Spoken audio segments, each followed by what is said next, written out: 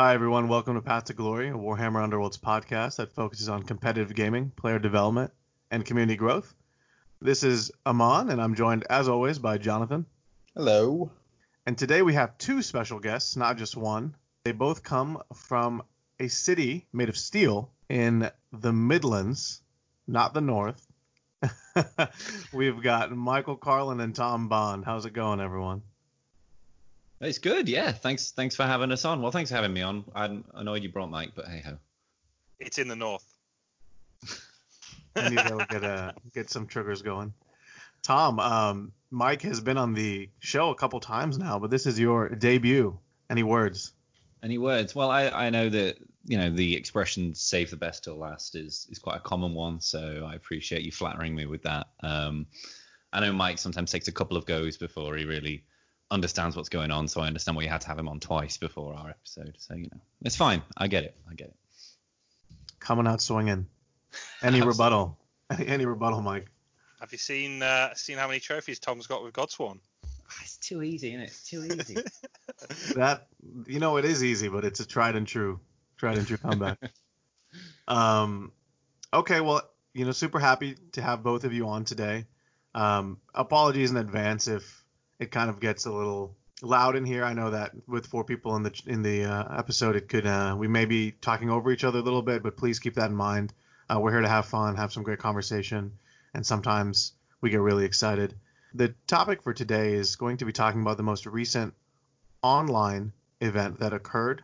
Tom and Mike did very well, and we'll get into those details shortly. But before we do that, I know Jonathan likes to get into his segment where we talk about community shoutouts. So, Jonathan, please take it away. Yeah, sure. I had a couple things I wanted to mention before we get started.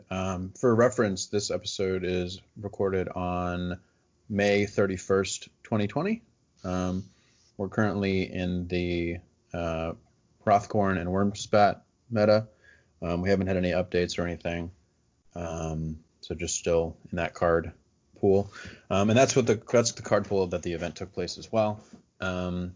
My first shout out is I wanted to mention that the Best Coast Pairings team has partnered with Down Under Pairings, which I guess was the Australian sort of version of it. And what they're going to be doing is they're going to be implementing a lot more stats to their tournament pairing system. So I'm excited to see what kind of stuff they're able to come up with. One of the things that they're able to do is they're able to get player stats a lot better. So like you can see like all of your personal stats. They're going to be able to rank players and things like that. So I think right now a lot of the big events are using BCP. But I think if anyone's not, they should consider it. So, and as we get more information on that, we'll be sure to share that.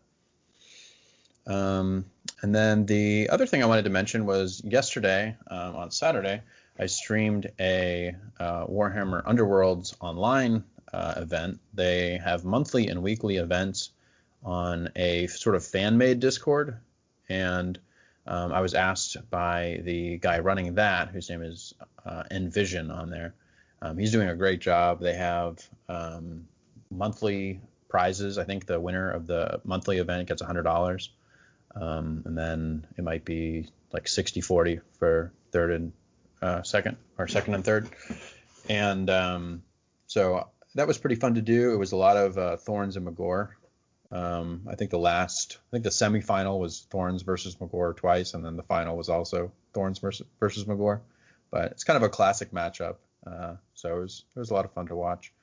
And Thorns ended up taking it. So you can see the video of that on our Twitch, and we'll be sure to have a link to that Discord channel where they do the weekly events. The structure is they do a weekly event.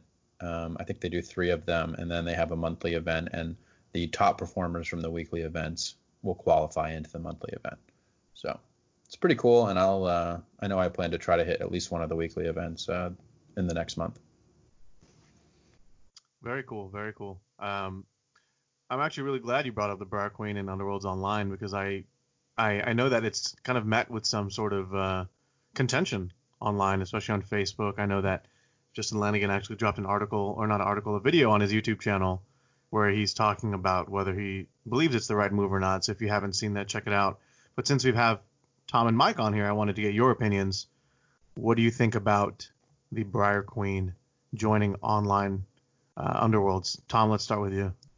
I think first off, I think it's really cool that they're supporting the competitive side of it so well by doing regular tournaments, because that's really the thing that gets a lot of people excited about the game, is getting the opportunity to compete, right? So the fact that they're supporting that with weekly tournaments and monthly qualifiers just seems good, and it's already getting me like entertaining the idea of dabbling a bit more in Underworlds Online.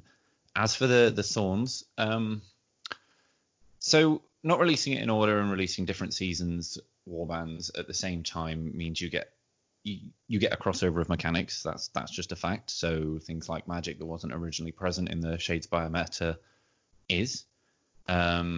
These warbands, when they were released or designed, were designed to be balanced around a set of cards that don't exist in Shadespire but would have existed in Nightvolt. So there's that potential issue where the warbands and the cards that were there to keep Thorns in check, or vice versa, give Thorns some strength, aren't going to be the same in Underworlds Online as they are as they were in the tabletop version.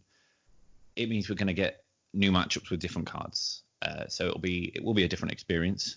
A lot of us, like to, when we started playing with Thorns, were used to matchups with Curse Breakers, and as Nightvolt progressed, more matchups with those warbands, whereas we're going to see a lot more matchups with Thorns and other Shadespire warbands, which is interesting. So there are some cool positives about this. I guess the caution that a lot of people have is that Thorns have historically been a very powerful warband, and the Shadespire warbands have, on average, not had some of the strength that newer warbands have had. And obviously great players have made great decks, and this is sort of skewed, and sometimes you can do very well with older warbands and things like that. But in general, it feels like the power level's gone up. So sort of throwing a more modern warband into the mix with a lot of older warbands, I think the controversies come from, will the Briar Queen be too strong? Will it dominate the meta? Will other warbands not be able to compete? And on top of that, you buy the new warbands, right?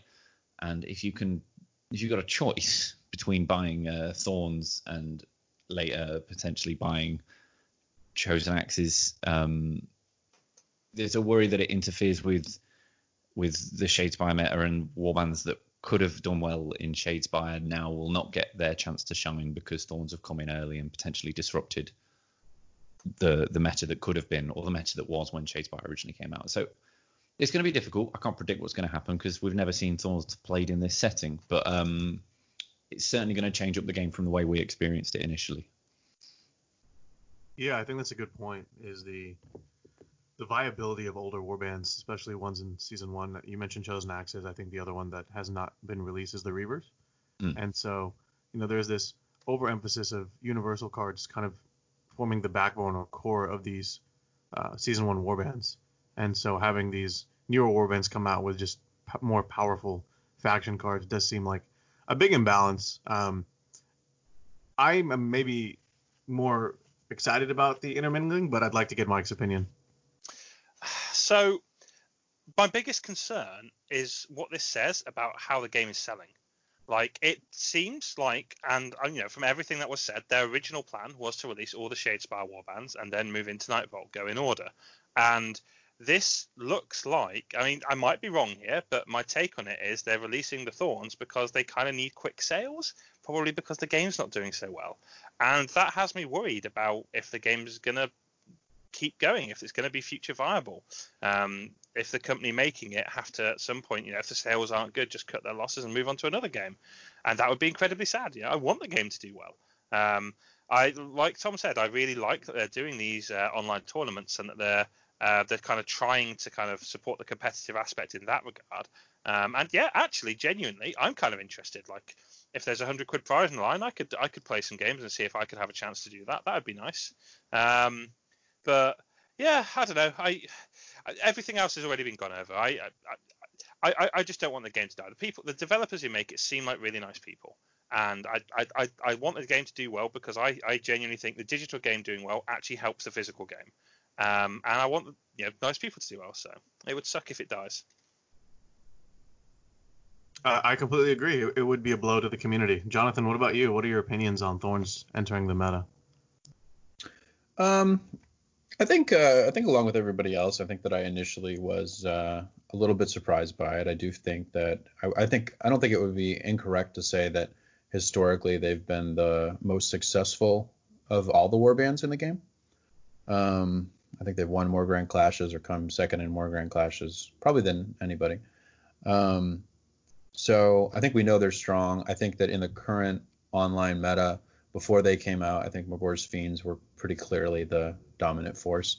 And now I would say with the current card selection, it's probably down to those two, which, I don't know, that may actually be an improvement. If before Magor's, it might have been Magor's and Skaven. I think Skaven can still definitely compete, mostly due to the card selection. I mean, Thorns don't have a lot of the tools that they really want, but I also kind of look at the game kind of I think it's still like a fledgling game. Like we don't have the full first season. We just have a selection of maybe like 90 of each kind of card, objective, ploy, and upgrade. And we don't have a restricted list yet. So from my perspective, there's so many other things they have to worry about other than game balance at this stage. If the Thorns coming out is going to get them sales, I know they timed the release of the Thorns with the online sale of the Skull Throne Steam sale. If I think the game's like $17 right now, or it was last week.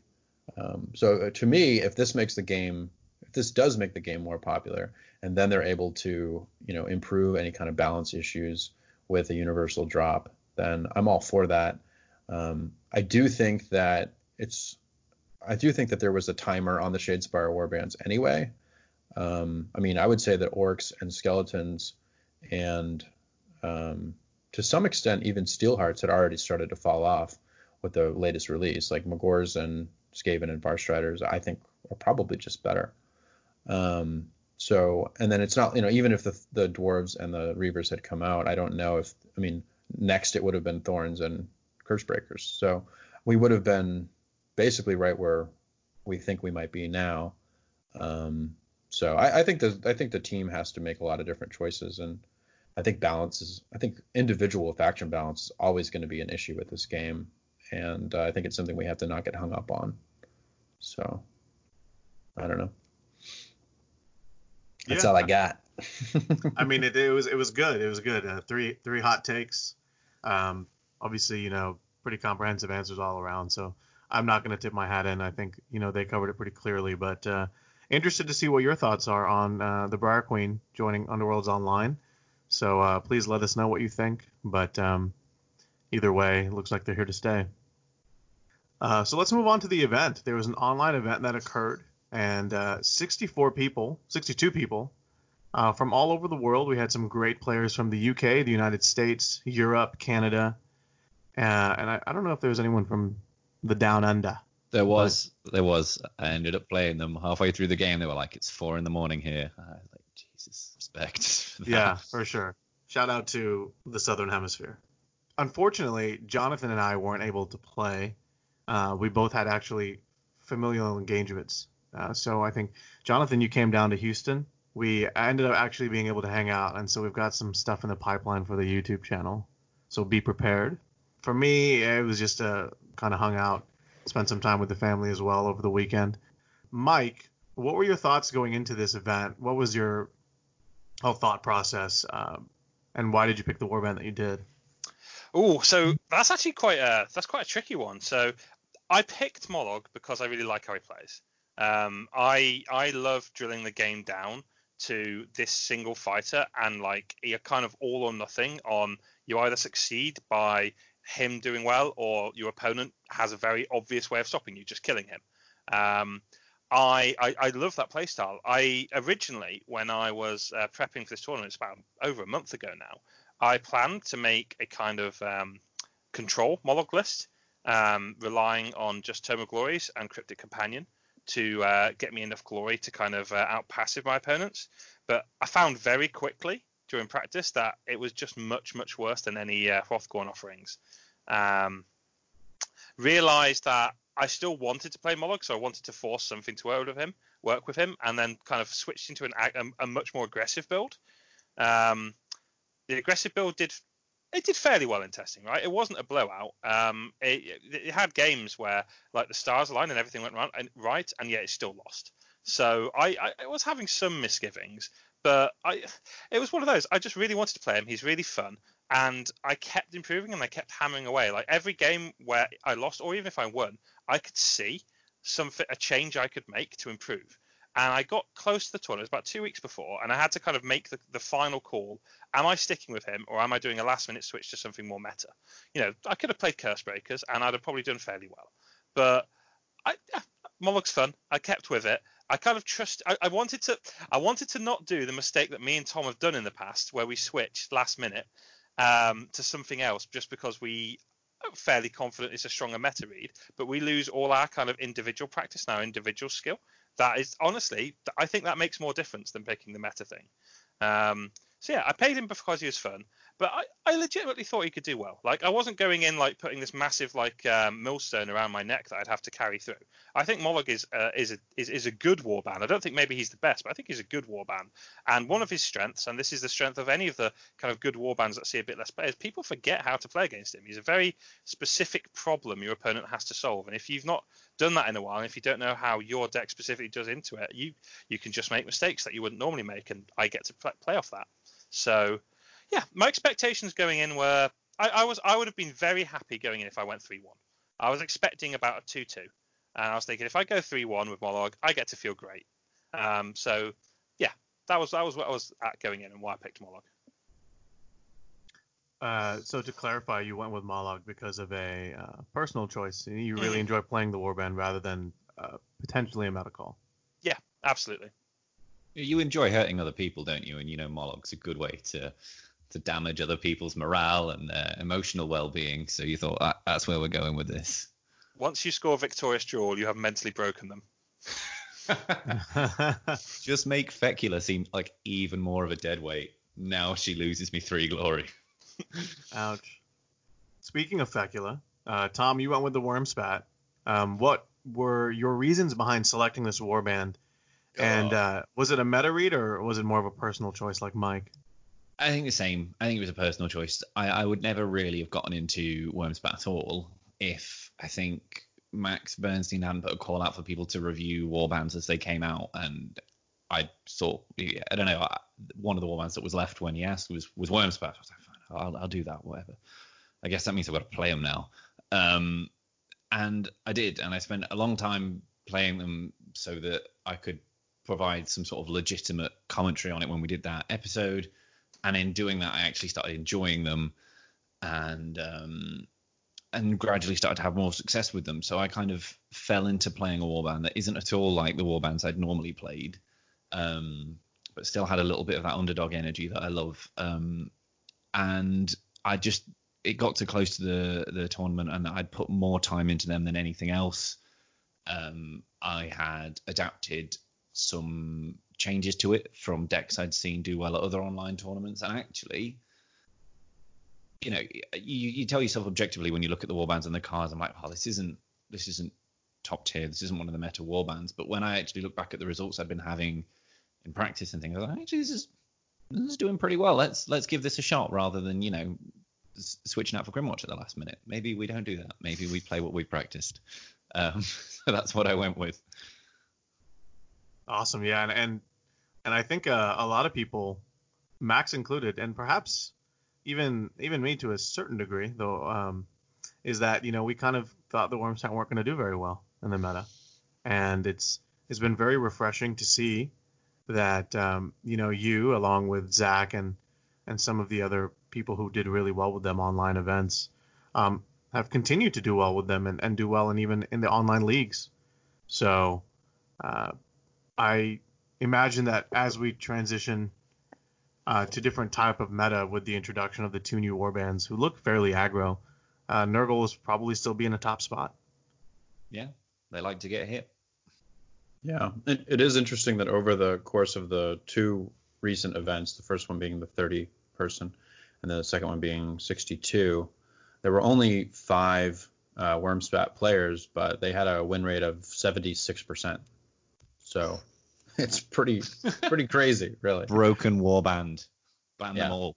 Yeah, 16-5 was their record. So that's pretty incredible. The average round before they lost was 3.6. So that means they either made it to the third or fourth round before losing a game. So, those are actually pretty incredible stats. And I know that all of those players, I think that was over 4 different players. I think they had put the work in, which I think is really cool. I know Tom had played it a lot. I know Matt Angry played it a lot. And I think Zach Newcomb was another one, and I forgot the other one. But Sean, there was a chap called Sean that played at the same tournament that I did. Sean, I can't remember his surname, but I think he went 3-1. Yeah. So it's very interesting to see a warband that initially everyone thought was really bad turn out to be one of the more successful of the last couple of events. Yeah, absolutely. And speaking of events and the kind of how doing well at these events, based off the previous event that we covered in the last episode, Jonathan, what did you think was going to do well? I know we know the results, but what were your thoughts prior to the event finishing? I guess I thought that in a lot of ways it would be similar to the previous one. I think the previous event really showed us how good Hrothgorn can be when he plays kind of a hard control or control aggro flex. So I was expecting to see a lot of him. I maybe expected to see more of him than we did. I think there were a number of Gitz players. I wasn't surprised by that. I think we know what's good right now. I think we know Hrothgorn, Grimwatch, Thorns, Nurgle. And the only warbands that we didn't have at either of the two events were Steelhearts and Godsworn Hunt. Yeah. I would say from a meta perspective, I wasn't too surprised. I think it's cool. There were a few players that brought the Skeletons and Skaven. I know I was one of the Skaven players at the first event, but there were a few more at the second event as well. Cursebreakers were pretty popular, actually. There were 6 Cursebreaker players. I thought that was interesting. How did they do? They didn't do very well. They had a win rate of 37%, so actually pretty terribly. I don't know if this is going maybe too deep too soon, but a lot of the Cursebreaker builds felt like they were a reaction to a lot of Horde warbands and objective play being well and being able to ping spell damage off of all of them. If a lot more beefy fighters are in the play, sort of in the meta now, that might be why Cursebreakers are struggling, because there aren't actually as many Hordes that they're coming up against, and even when they are, that matchup was never a gimme for them anyway. Yeah, I think a lot of the time Cursebreakers will rely on Tome of Offerings coming out early and then getting a bunch of kills against those Horde warbands, because it's hard to outscore a good Thorns or Grimwatch player. Yeah, I actually found that one facet to be quite interesting. Cursebreakers have historically done well, so I guess my question is, what was their average win rate at the event? Did people just not want to play them, or were the people who took them perhaps not as skilled as perhaps people who were taking Wormspat, Mollog, and some of the other higher performing warbands? Yeah, I think that's hard to say. I don't know if I know any of the players that chose Cursebreakers, but I know that in the first round there were, I think, 2 Cursebreaker mirror matches, which definitely didn't help their numbers. So that knocked out 2 of them right away, and this is such a small sample size that I don't know if I don't think we can really say, Cursebreakers are out of it. I think maybe I wouldn't be surprised if a lot of people are just tired of playing Cursebreakers. They're an older warband, and I don't think they're obviously powerful. I think they're viable. But there's so many warbands to choose from now that a lot of the individual players that I know of, and I would have said, I think one of these players is going to win the event. I don't know how many of them. I don't know if any of them chose Curse Breakers, and we can always be surprised. But I don't think we had any previous Grand Clash winners picking them, for example. So Right. I know that. So one of my first day opponents was playing Curse Breakers, and honestly, he was the second best player I faced in the whole tournament, including day 2. He played an incredible set against me. He's the outside of the final. He's the only player who took a game off me, and one of the games I won against him, I won by 1 glory. It was a stupidly tight set, and so I know that it's weird though, because I know that he played really well against me. But then we were kind of keeping in touch on Discord as the day progressed. Just you kind of do that sometimes with your opponents, just like how are you doing and that type of stuff. And he lost his next 2 games. And I'm like, I don't know if he just got stupidly unlucky, because when I played him, he did everything perfectly right. I actually think Mollog is favored into Curse Breakers. It's one of Mollog's happy matchups, because even uninspired, you can usually use the knockback or your distractions to one-shot any of them with lethal hexes. And they, if you prioritize killing Amos, which you generally do, they really struggle to kill him, even under ideal circumstances.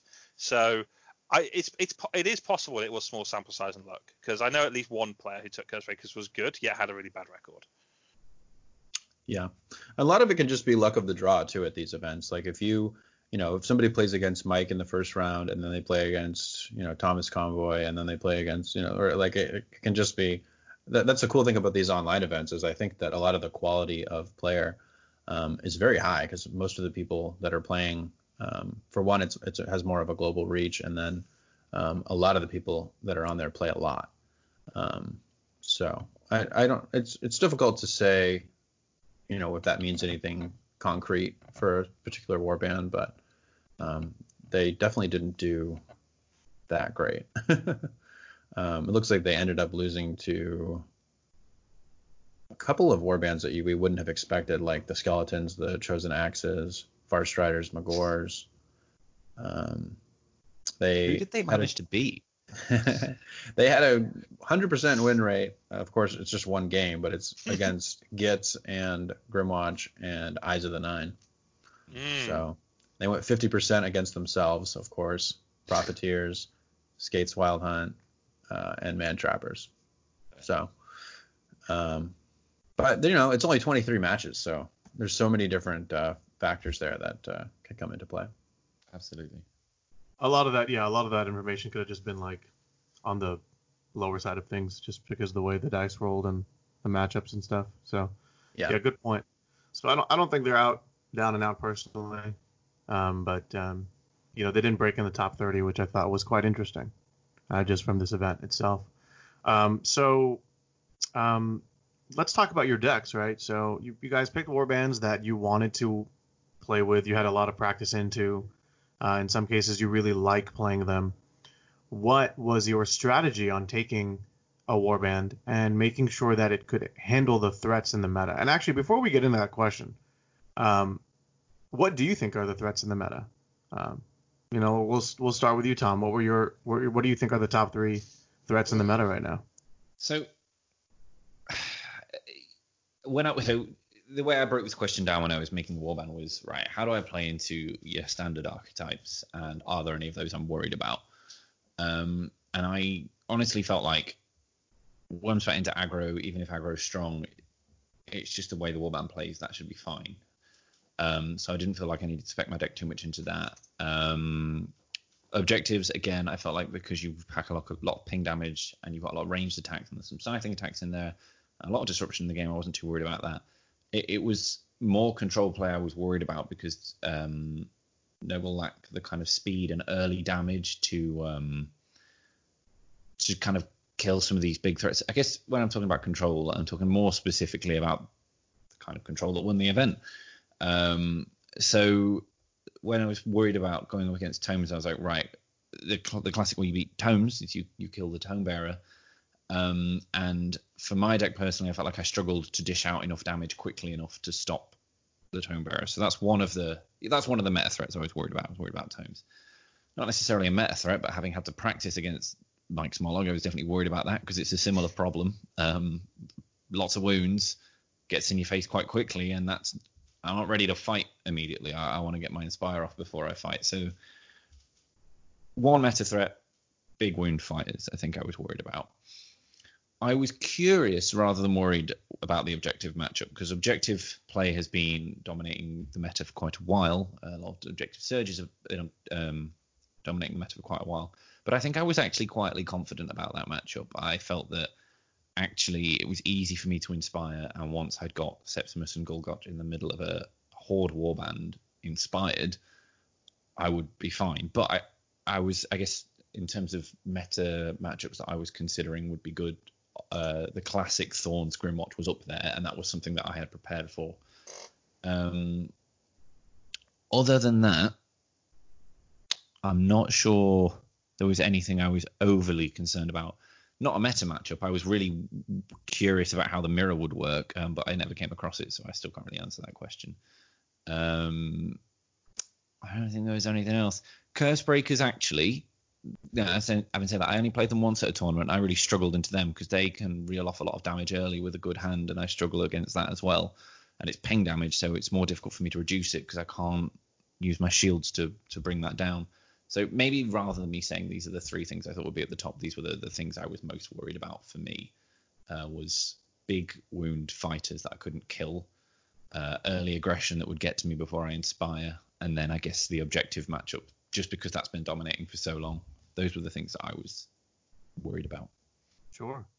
Well, speaking of big wound fighters with early aggression, Mike, what were your thoughts going into the meta? Like, what did you think you were going to do well into, and perhaps what were you dreading?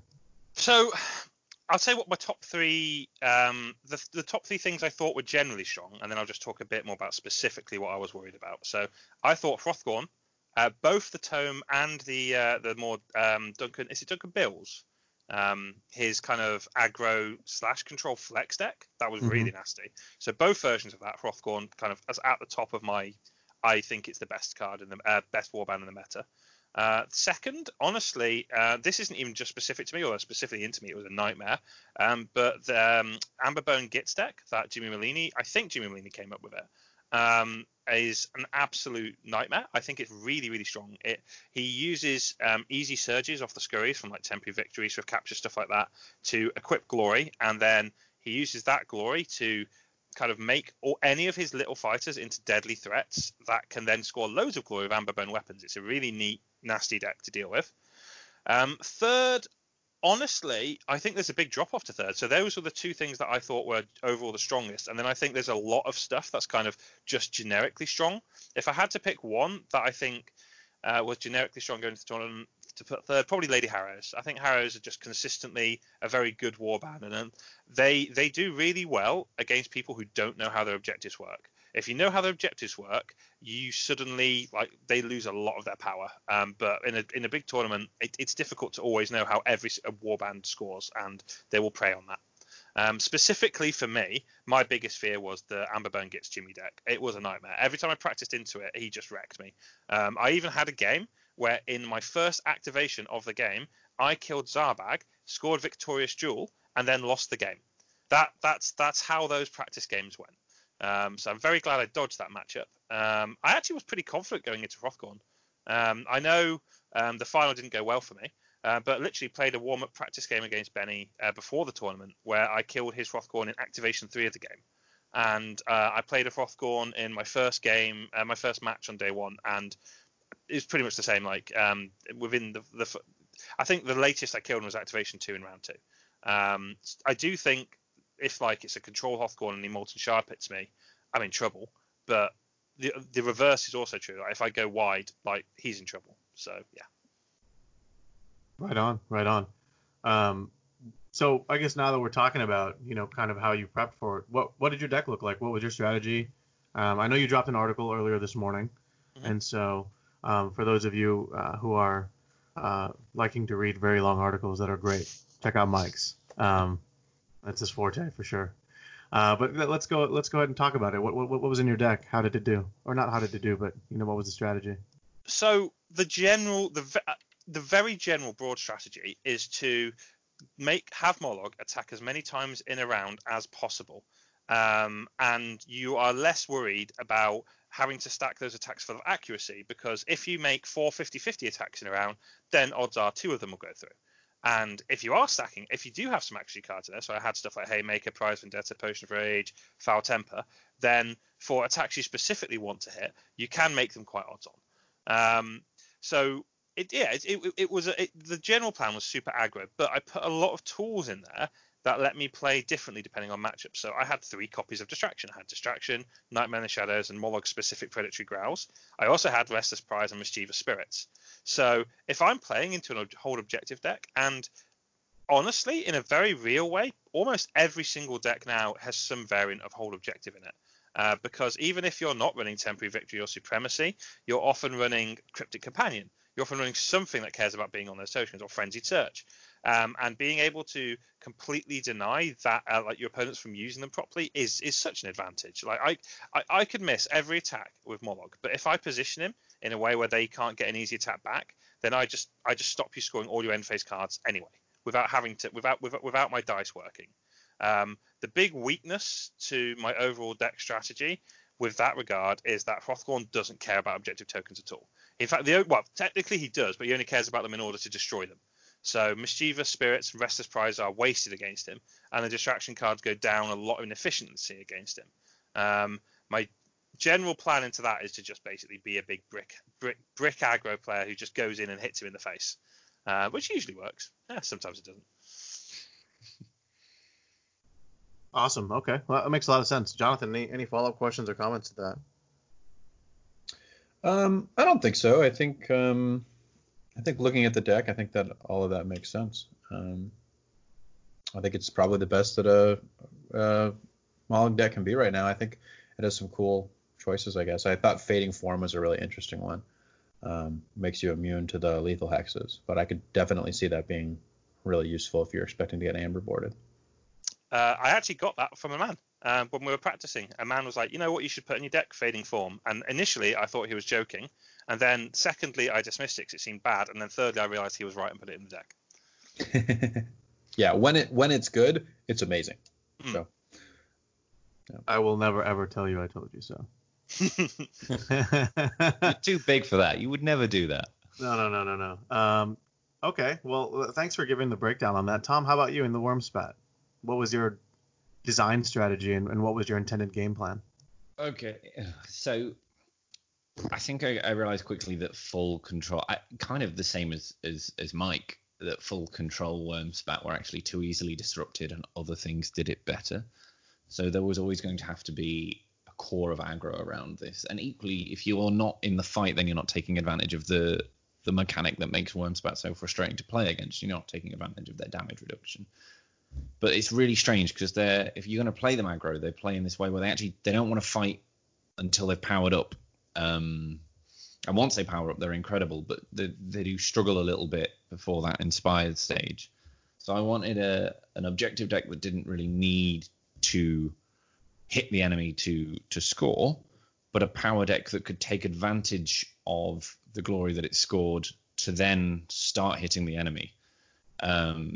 So the objectives in there are 2 that require kills, but I've tried to make them the least restrictions on those kills. So I've got like a strong start and unexpected pitfall. So you can score either of them with lethal hexes, with gambits, or with just hitting people. So it's not like one of these cards that requires your fighter's attack action to take them out. And then everything else you can score without having to hit the enemy, which is good because you've only got 3 move. So like sort of common surges like Calculated Risk, Bold Conquest if you've got a 3 wound leader. Swift Capture is about as greedy as I've got with objective play, but like Mike said, most decks will do some sort of objective play now. Those cards are in there so that you can move forward and be scoring as you go and start getting people up. The surge that I really liked was Frantic Exchange, and that's growing on me more and more and more the more I've played it. I think it's a cool surge that you kind of, once it's been in your deck for a while, you understand a little bit more about when to go for this card and it does change how you play your hand in a round, because you kind of wait for the opponent to start trying to do things, and then you do your things, and then you get a glory out of it as well as everything you wanted. But any surge that you can score in the power step and that you can predominantly control yourself is good. In terms of end phase, it was mostly... So I guess the end phase was where I made the most recent changes to the deck. Again, looking at Duncan's control aggro flex Frostgorn he had to the end and digging deep in there. And given that I like card draw and I needed card draw because I needed to get my ping damage and I needed to get it reliably, there was no reason why I couldn't slot this into my deck and not really have to change much and just have a better end phase score. So digging deep into the end went in, and to the end was great. Like it might as well have said score 2 glory in the third end phase. Like I never had to try. And sometimes I got it in the second. So that was good. Digging deep I like less, but because I didn't like having to use activations to draw, but it was still reasonably reliable. Team effort's brilliant for Nurgle. So yeah, the other cards I included were the kind of things that you would want in an aggro deck, along with some disruption. So I had the ping damage that didn't rely on dice rolls. So Encroaching Shadow, Collapse, Lethal Ward, both Distractions and Restless Prize, to mess about with objective decks, or I guess now just decks that care about objectives. Frenzied Search and Natural Truths to get my draw going, and then what else did I have? I had Steady Advance, which is legit. It's just a good card, double side step for Nurgle, and Spectral Wings. And so Spectral Wings and Fameway Crystal were cards that I added in a little bit later because I didn't want to have mobility. I wanted to be able to trudge gradually towards the opponent, scoring glory and then hit them in the face. But occasionally, even with that strategy, you needed a burst of speed, whether that was to get to an objective that was quite far away in the enemy board, whether it was to get to a priority target, or again, they just helped with things like Bold Conquest, Swift Capture. So those went in, and those cards did really do me well. The glory total was a bit low, but Tome of Offerings and Cryptic Companion helped top my glory up. And like I said, once you got inspired, Septimus and Golgotch could just run through pretty much any warband. Septimus, when he was fully kitted out, which happened, right? Because I got through my deck every game, so it wasn't some pipe dream to have a specific combination of upgrades on him. But when I got him kitted out, he was like 2 range, 4 damage, re-rolls, sliding after every move, 2 glory a kill, 5 wounds, 2 block, reducing damage. Like, it was ridiculous. He was a win condition all in himself. So it was kind of move forward slowly, score reliable glory, send in the prolapse, and just smack the enemy with that was the plan. Send in the prolapse. Send in the prolapse. That's the quote of the year right there. The prolapse is king. So I really like the kind of the Voltroning of Septimus. I think it's a great win condition, as you said yourself. What happens when he kind of goes down early? Does that ever happen? Did that happen? Who took him out? So I had a matchup against Zach, who, as you mentioned, is another one of the Nurgle players, and he heavily prioritized Septimus, which is what you should do against Nurgle, which does hurt. And I think if you know you're playing against somebody that does that, he still doesn't just go down, right? Even if you get to him early, he's still got 4 wounds, he's still got shield, block, defense, and still reduced damage. But you just, and I did this when I was practicing against Mike as well, because he knew what he was doing. Septimus just went really far back, and that's fine. I have Fameway and Spectral Wings. I can bring him in when I need to. Golgotch is your sort of pre-inspire hero. 3 smash, 2 damage is a very reliable attack. He can start stacking up your inspire condition. He can tank some damage, and you don't really care about putting sudden growth on him because losing mobility on him isn't as big a deal. So that was kind of how I played around that, is that if I thought there was early threat on Septimus, I'd deploy him a little bit safer and try and bait people with Golgotch. But if it does happen, it is bad. It is bad news. None of the other fighters are as powerful Voltroned up, because that 2 range makes such a difference. Yeah, I think one of the cool things looking at this deck and then looking at the other 2 that did well is just how many different directions you can take the Wormspat. Like, you kind of went for a little bit of objective play and the card draw, and then it looks like Zach went full aggro, and then I think Sean, who I think goes by Mad Angry on the Discords, I think he did more into objectives and had conquest, but didn't didn't have any of the card draw stuff. So it's cool that I think people have figured out how to play this warband, and that it has seemingly like a pretty decent spectrum of like viability. So I like that. I think that it's a little unfortunate they don't have more faction cards that help them, but they have such a great stat line that I think they're able to take advantage of a lot of the current universals. Absolutely. Well, let's talk about those faction cards, right? I mean, are you taking very many? I noticed that. So I'm taking at least 4. Right. So, which is actually, when you think about it, not that unreasonable. It's just not like Grimwatch level. So I take Spread His Blessings, which isn't like my strongest objective in there by any means, but hold an objective in an end phase is fine. It's not unreasonable to do. And that gets me 1 glory. I take Steady Advance, which is a great card. Like that, I think is just straight up a great card. Choose 2 fighters, push each 1 hex. Brilliant. And then I take 2 upgrades, and I think these are legitimately great upgrades as well. Unstoppable Tread is brilliant. Push this fighter 1 hex after an activation. Better than Duelist Speed, which would see in play because you can put someone on guard and shuffle them. And sometimes, just to annoy an objective player, if nobody was in range of Sepsimus, I would just put him on guard, push him onto an objective, and be like, cool, have fun with that. And then equally, Virulent Blade, which is essentially Awakened Weapon. It is restricted to Gulgok and Sepsimus because it's a blade, and Fecula has a smacky stick, so you can't make that virulent. But an Awakened Weapon for the fighters you want to put it on is good as well. So those are my 4 faction-specific cards, and I think they're decent. I think it's just disappointing because none of them are cycles, and the cycles were a really cool mechanic I was looking forward to taking advantage on, and they don't necessarily live up to the standard that you need for Gambits at the minute. Yeah, I agree. I think there's one that I like that gives everyone +1 move, but yes, you're probably right. It's too tight of a list right now. That went in for me, but I actually swapped it for Spectral because I often didn't need everybody. I often just needed 1, and I needed them to go an extra hex. But that was just I think other people have had success with Unnatural Vitality, and it is a great card. Right, yeah. Makes a lot of sense. Okay, well, let's get into event. So we don't necessarily need to do a game by game, though I'd love to hear who you played against, what the glory was like, how many games it went to, and maybe a couple highlights.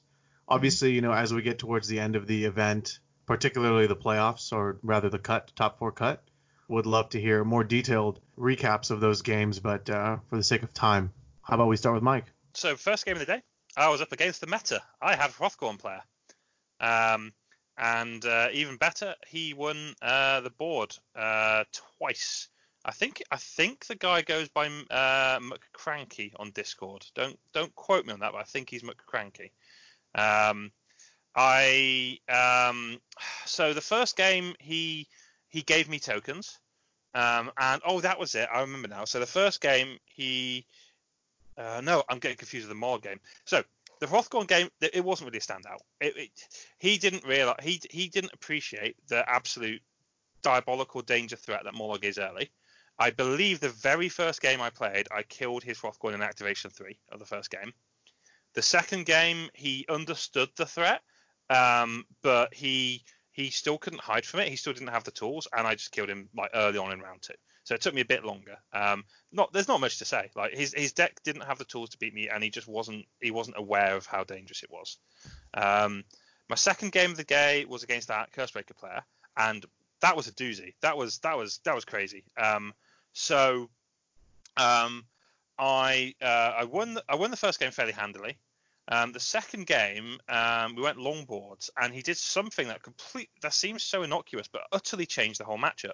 He placed an objective token 1 hex in front of Mollog, and that meant I couldn't get an objective token about 3 hexes in front of Mollog. And because there's so much difference between our fighters, so much distance, I actually had Regal Vision in hand. If I wanted to use Regal Vision, I had to waste a move token on Mollog to just move 1 hex forward. And that actually completely wasted a whole round in the game. And he managed to eke it out. It was a close glory game, but that one move, that one placement of the objective token, was what won it for him. The third game was nuts. The third game, I managed to kill Stormsire and Rastus, but not Amis, which is the wrong order. Don't do it like that. Kill Amis first. She does 3 damage, and high damage is a bit of a threat to Mollog. He actually ended up killing Mollog that game. But he had to take. So he made the exact right call. He had to kill Mollog because I had Prize Vendetta targeting Amiss, and if he just left me alive, I was going to kill Amiss and he was going to lose the game. I had Tomb of Offerings on. He made a charge. He killed Mollog, and he got an objective token, and we were tied at 10 all glory. I cycled through my objective cards and got to singled out. I equipped 3 upgrades to Bat Squig and won the game by 1 glory. That's kind of how tight that set was. My other 2 games in the day weren't too standout. I played a Mollog Mirror, and I was very surprised that he also ran Faded Form. I thought that was I was going to say my secret piece of tech, but I mean, let's be fair, it's a man's secret piece of tech that he told me about. But apparently other people in the community have figured it out. The only thing that was a bit weird was, so he actually was playing a super aggressive Mollog deck, but he tried to fake me out in the first game. He Molten Shard pitted me, full offset them, and hid at the back, and was like, "Come at me, bro." And I'm like, "Oh, I'm playing into a control deck." But I had Long Strider in my opening hand, so I was like, I can just kind of cagily come up and see what's happening. I don't have to go crazy aggro. And as I was slowly advancing, I out-passived him, and then I came up and I killed him. He scored no glory. He got no upgrades on, and I managed to get inspired and did have upgrade. It was a very simple one. And then the second game, bless him, he made a really big mistake early on. He played Commanding Stride when he shouldn't have, and I said, "Hey, look, dude, it's cool. If you want to take it back, take it back. Nothing's happened." He's like, "No, this is a tournament. You don't have to let me take it back. I'm going to stick with my decision." So fair play to the guy. He kept with it, but yeah, basically it meant I just ran him over. He lost his mobility trick, and I just killed him quickly. Last game of the day was into Harrows, and Harrows is a beautiful matchup for my deck. So Harrows have a bunch of end phase objectives that really don't like it if they can't be on objective tokens. So I literally save all my distractions to knock them off objective tokens in the end phase. I save Mischievous Spirits for it, and I save Restless Prize for it.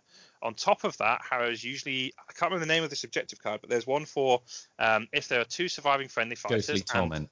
There you go. And there are 2 fighters that have 2 wound tokens on the game. You get 2 end phase glory. It's a normally super reliable card. I'd learned it's a similar trick to against Tom, deploying the squigs. Although they're in the back, they're not actually on edge hexes. And he was running stuff like similar to Tom's deck, like Collapse and Encroaching Shadow. And it basically meant that he could never score Ghostly Torment. It was always a bricked objective because I one-shot his fighters, and he either one-shots the squigs or he can put runes onto one fighter, which is Mollog. That's it. No other fighter ever gets wounds on them. And with that bricking and stuff like Uncontested, which he was running bricking, his deck didn't work. I had a game where I only killed 2 of his fighters. He killed Mollog, and I outscored him on glory comfortably. It was just a deck mismatch. So first day, honestly, good matchups. I think I got a bit lucky with some of the players I played against, except for the Cursebreaker player, who I just got really lucky to beat him in general. Right. Quick question on that last Ghostly Torment counterplay. Are you saying that you did not put your squigs on the edge hexes and you just put them up front? Yes, I'd rather have him charge Lady Harrow and potentially get a kill onto Spiteshroom than actually like be able to get the objective in the end phase. In fact, I specifically, even one time when he killed Spiteshroom, didn't use the reaction to put damage on her. So I wanted to brick Ghostly Torment. Yeah. Very nice. And I don't know if he had it, but one of the things I kind of learned playing the Harrows was to put Lethal Ward in there so that if you need to, you can ping one of your own fighters. And that can actually be the difference sometimes in scoring that card or not. So just an aside there. Do you want me to go into the top 4 ones, or do you want me to save that till after Tom's done, like day 1? Or let's do Tom day 1. Okay. But very, very interesting tidbit there, Jonathan. Lots of pingception going on here. Tom, how'd your first day go? So I had a good answer to my question, which was how did I do into objective decks? Because I won all 4 sets, and I played Grimwatch and Thorns across that day, and those were my 2-0s. So and I think they got what they wanted. So both my Grimwatch games, I think they pretty much scored their deck. Like I didn't stop Temporary Victory or In the Name of the King in either game. In the second game, Activation 1, the Harriers charged all the way into my board and scored Gathered Momentum. They Transfixing Stared Fecula, so she couldn't score Bold Conquest, and then they Leadbone Dusted Sepsimus, and Gulgotch had already charged. So my Activation 1 was just like, oh cool, I don't get to move. and it still went well because my glory wasn't easy for anyone to stop either, and I had Tome of Offerings. So we both went through our objectives decks, but none of my fighters died. All I had to do was do everything I could to get into their territory, activation 1, and then I just didn't get shuffled out, and you just gradually grind your way through. The Thorns game was actually matched up even better for me because I'm trying to work out exactly why it was so much better for me. So with the Grimwatch have got the Duke, and they've got Gristlewell that can hit you early. The Thorns sort of early doors don't want to be committing Varclav, so there's the Everhanged and the Briar Queen. So I just kind of focused on not letting the Briar Queen inspire, and then just they don't resurrect, right? So I completely, as long as I just didn't engage the Briar Queen and just farmed through the chaff. And once all the chain rasps are gone, which didn't actually take that long, because you get a kill with Gulgotch, which is pretty odds on. You maybe get fortunate and get one with Septimus as well, and then you ping someone off an Edge Hex. That's 3 gone. So those matchups went really, really well for me. They were both 2-0s, and it didn't feel like I had to do much denying. I think the only things I had to be aware of were cards like Uncontested and Coveted Spoils. So I spent a lot of the Thorns game trying to be on some objectives, but not all the objectives, and that seemed to be fine. The second game I had against Zach was interesting because it was against Skaith, which I was like, cool, this will be fine. It's aggro, it's what I'm designed to take down. So I longboarded him and sat right at the back and was like, ha, bring it. But my deck also needs to fight, so that wasn't a good idea. All it did was give him the opportunity to leverage his movement, and I was sort of at his mercy. I've done that kind of thing with Rippers before, and it's worked quite well. But I think Skaith have so much more range and threat that it didn't work like that. And that game was actually, I think it was 8-8 or 9-8 or something like that. You won it on tiebreakers. Zach had 2 scything attacks with Skaith that targeted my entire warband, which was a lot of fun. We both enjoyed it. He whiffed one of them completely and then nearly killed my entire warband with one of them. But then after that, I was like, right, longboard is still fine because you can't run past me. But I just need to deploy at the front of the longboard instead of at the back and sort of still have you come at me one at a time. So I did that for the next 2 games, and he couldn't kill me on his initial charge, and I could kill him on the counter charge. So I felt that set was really useful for me to actually learn out why Nurgle's good into aggro, which I should have worked out by now.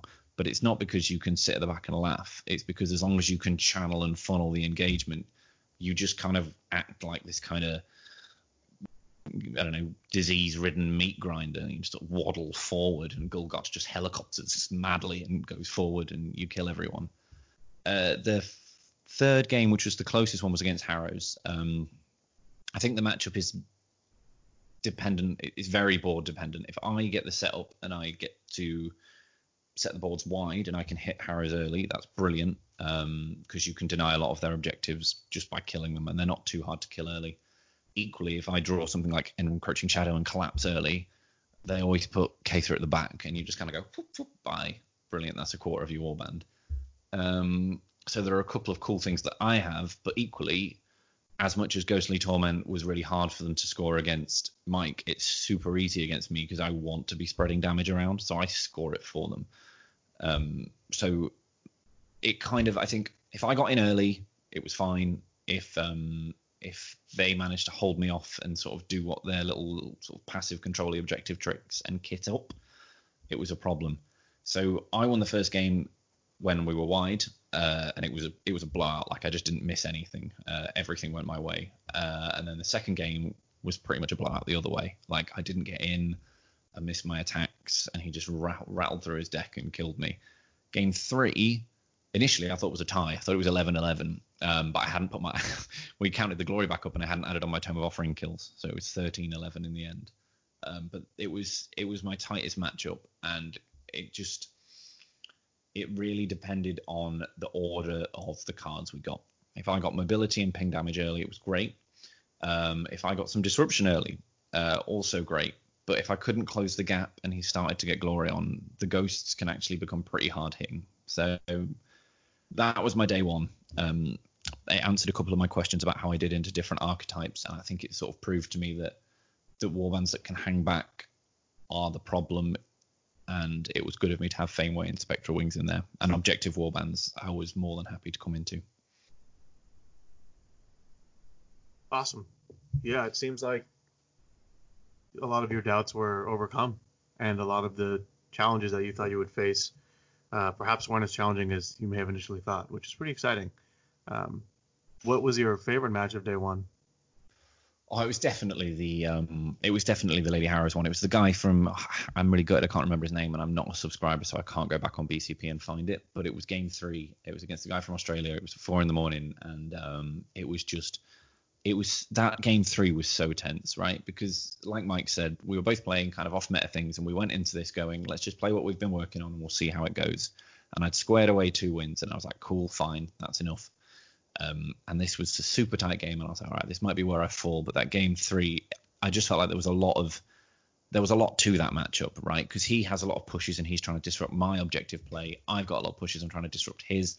I want to ping damage on, but I don't want to let him score Ghostly Torment. I'm trying to keep an eye on things like One Will and Nexus of Terror. He's trying to keep an eye on all these wound counters, and my scoring Swift Capture and my scoring Spread His Blessings. So it just felt like we were both really hard trying to deny each other.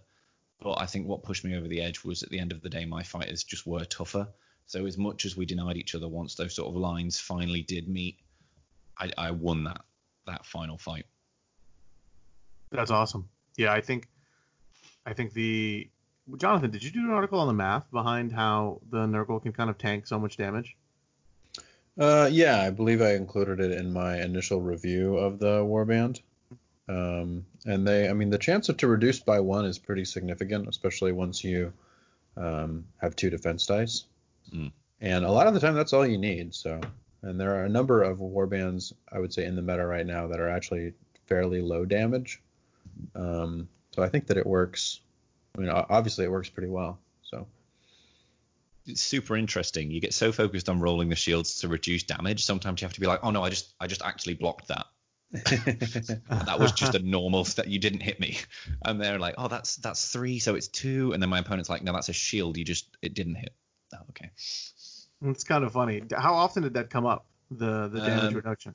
A lot. Honestly, it does. Like, I remember my initial article being like, oh, you'll be really frustrated about the crits not counting. And that happens when you're on 1 dice. Once you inspire and you get to 2, I found you've got a 75% chance of reducing the damage by 1.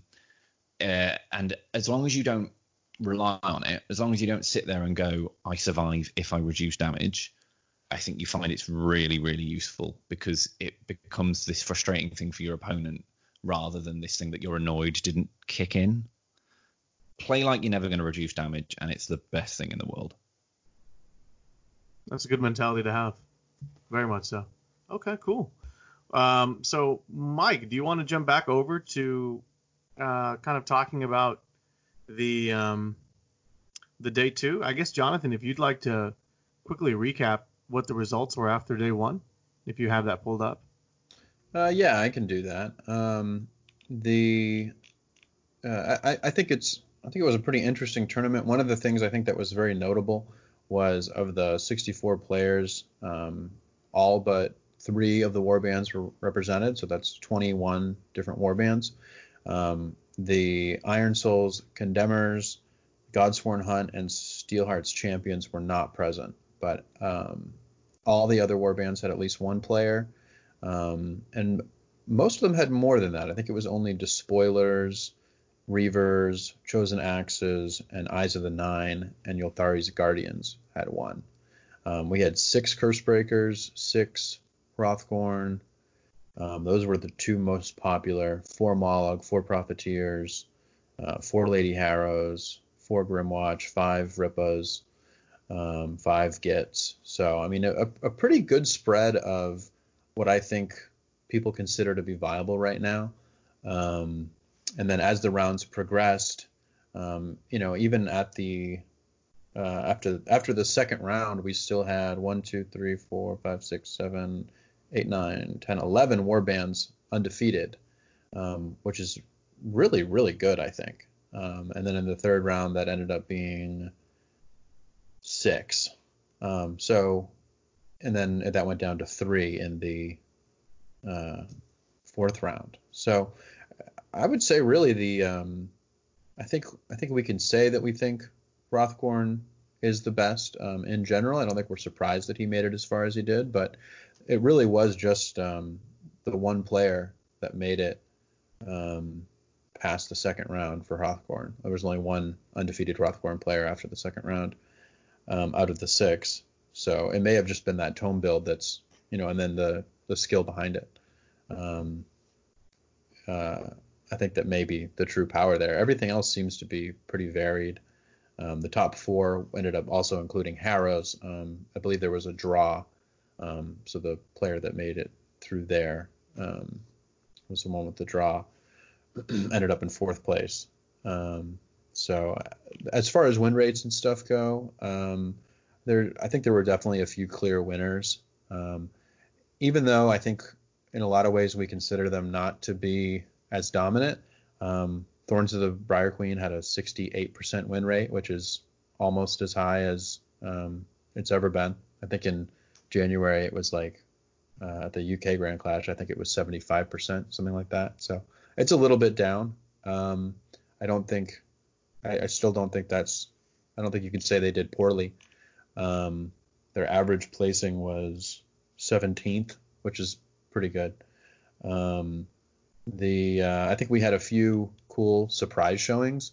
Duncan Bills was playing Ylthari's Guardians, which I don't think anybody would have expected as an obvious choice, but he did very well. He made it to the 3rd round undefeated. He was the only Guardians player. He came in 7th at the event, so very impressive. Do we have a moment to talk about his deck, because it was super interesting? Yeah. Let me pull it up. Because I was looking at this, and I have to play against Mike all the time, so I love all these crazy builds. And I was, and this obviously did really well, and it obviously there must have been plans for this, but how much Scathe was there at this tournament? Because I don't feel, I was surprised, because when I looked at this, I thought, what happens if Scathe charges Ylthari turn 1 with like any extra damage? Yeah. Like the deck completely falls apart. Maybe. I mean, there was no Scathe at the previous one. I think there were 0, and then this time there were 3. And they had a 50% win rate, so they did fairly well. But yeah, I mean, I guess we'd have to ask Duncan exactly how it works. Looking at it, it seemed like it was it had some spells, 7 spells, so that's a lot of spells. And he just really couldn't lose Ylthari, I guess. Yeah. Yeah, it was like, I think that kind of fast aggro hasn't been prevalent in the meta for a while, and I think if nobody's going to be able to get to your backline and you can score glory past it, then this deck was just amazing. I was just like, yeah, this was the perfect time to do this, and it's such a cool deck.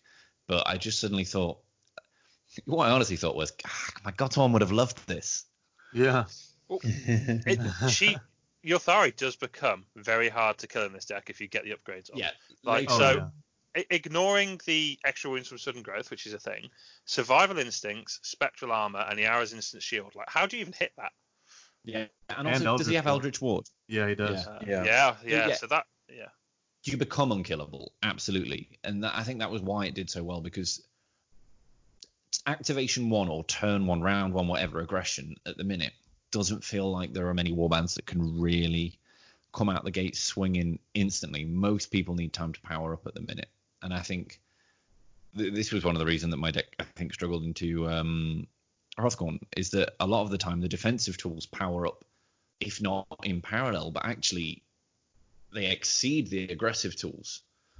So those kind of late game aggro threats actually still struggle against, I mean, I'm even thinking about your Mollog. If Mollog comes into that like end game Ylthari with like 3 on guard dice that she's re-rolling, you kind of think they go, okay. No. The only thing the best thing I can hope for there is, because that deck doesn't have many like kind of pushes, that I can use a distraction to trap her. And then I do think, like, if I've got Potion of Rage and maybe Prize Vendetta, suddenly I think just being trapped rigs the odds enough in your favor there. But it's still like, you still look at that and go, I'm not happy doing this. I just have to hope the dice work out, you know? That's always gone well for you in the past. It doesn't practice. So I think that's a really interesting point about Skaith, and so I think one of the points, Tom, you made is that there are very few warbands that can actually come out the gate swinging and kind of get that 3-4 damage attack off, right? Yeah. One of the challenges with that is, like, while you do have snare, which is awesome, you don't have that redundancy in the deck because a lot of Skaith's Wild Hunt aren't taking Pit Trap. I think it's probably one of the restricted cards you do take, but I can see why you don't, because it's such a hard fit, right?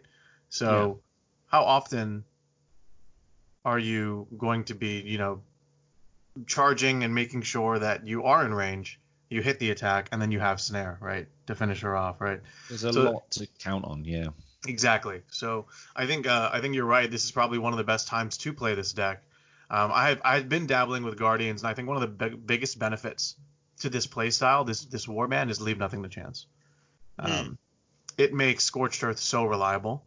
It helps with getting the kind of passive glory you need to buff your fighters up, and we all know, right? Guardians, their two best fighters are Galligan and Elthari, and every single Guardians deck ever, even when they were doing really well at the end of Power Unbound, or at the beginning of Power Unbound rather, was that you just rely on Elthari to get the job done.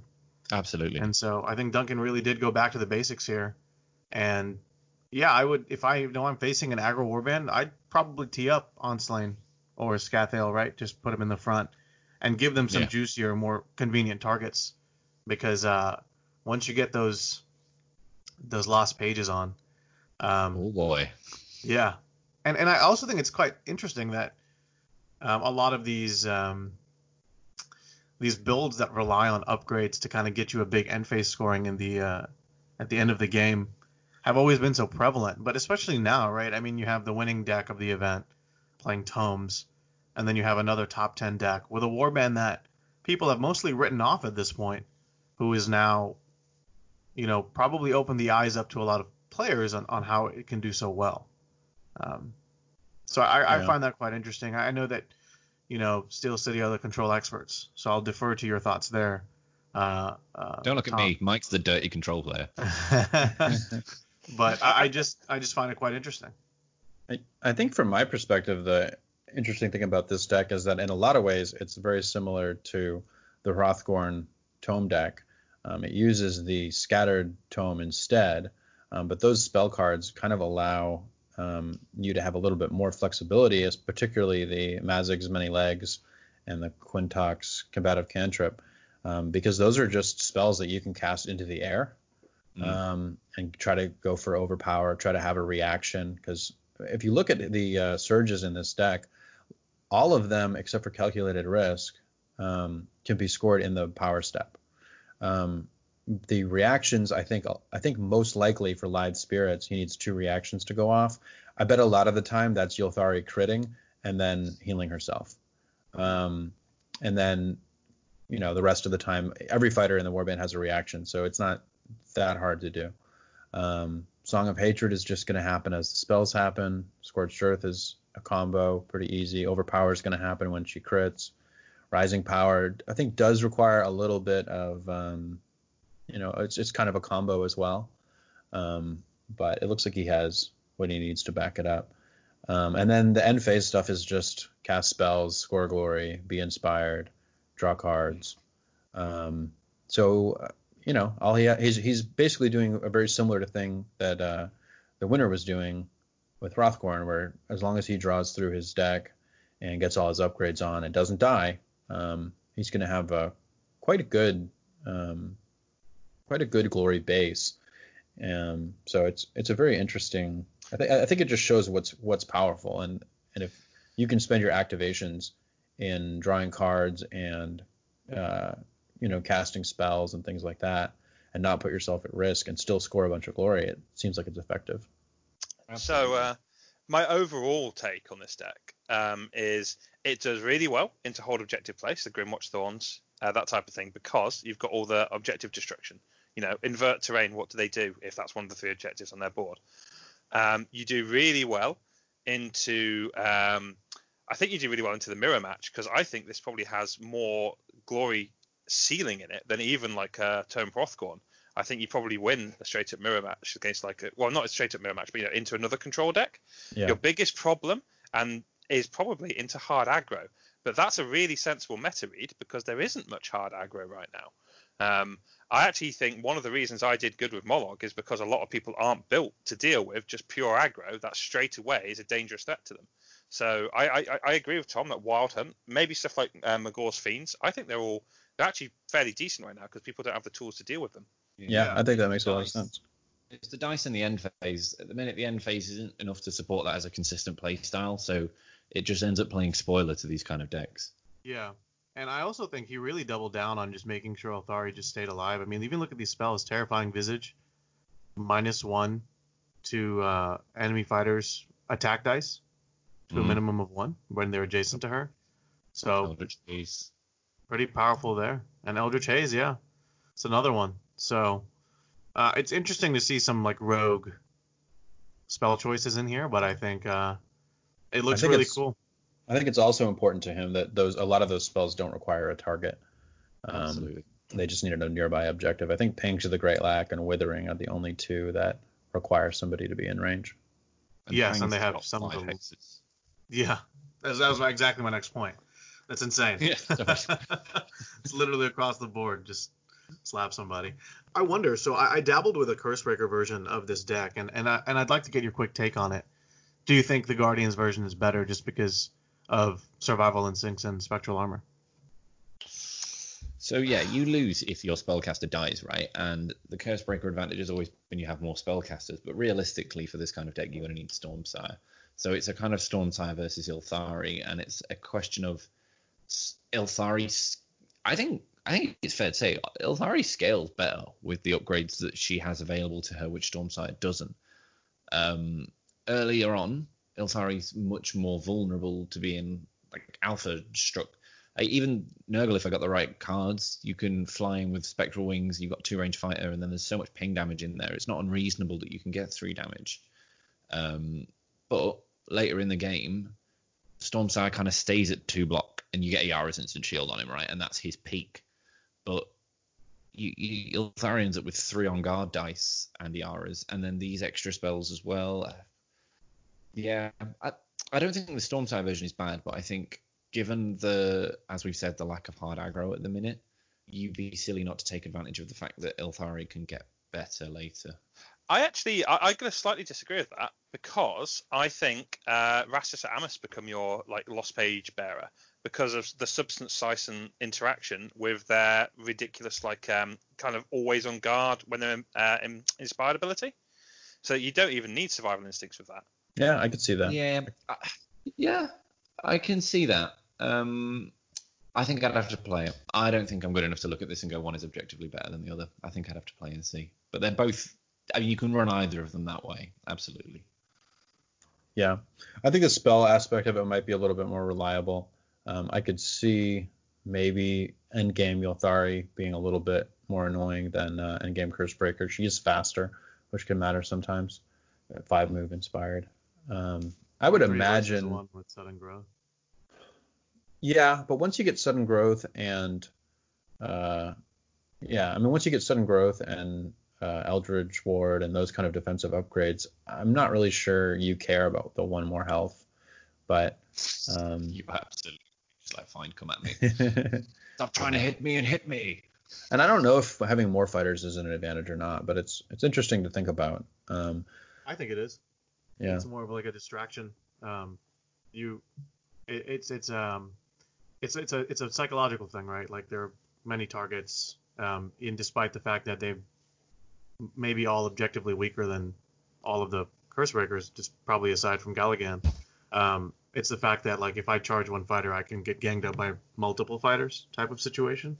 And if I commit something too early, there are more fighters or more options for my opponent to react with. And so I think there is some sort of psychological factor there that the human mind just thinks more fighters means more threat, right? Yeah, I agree.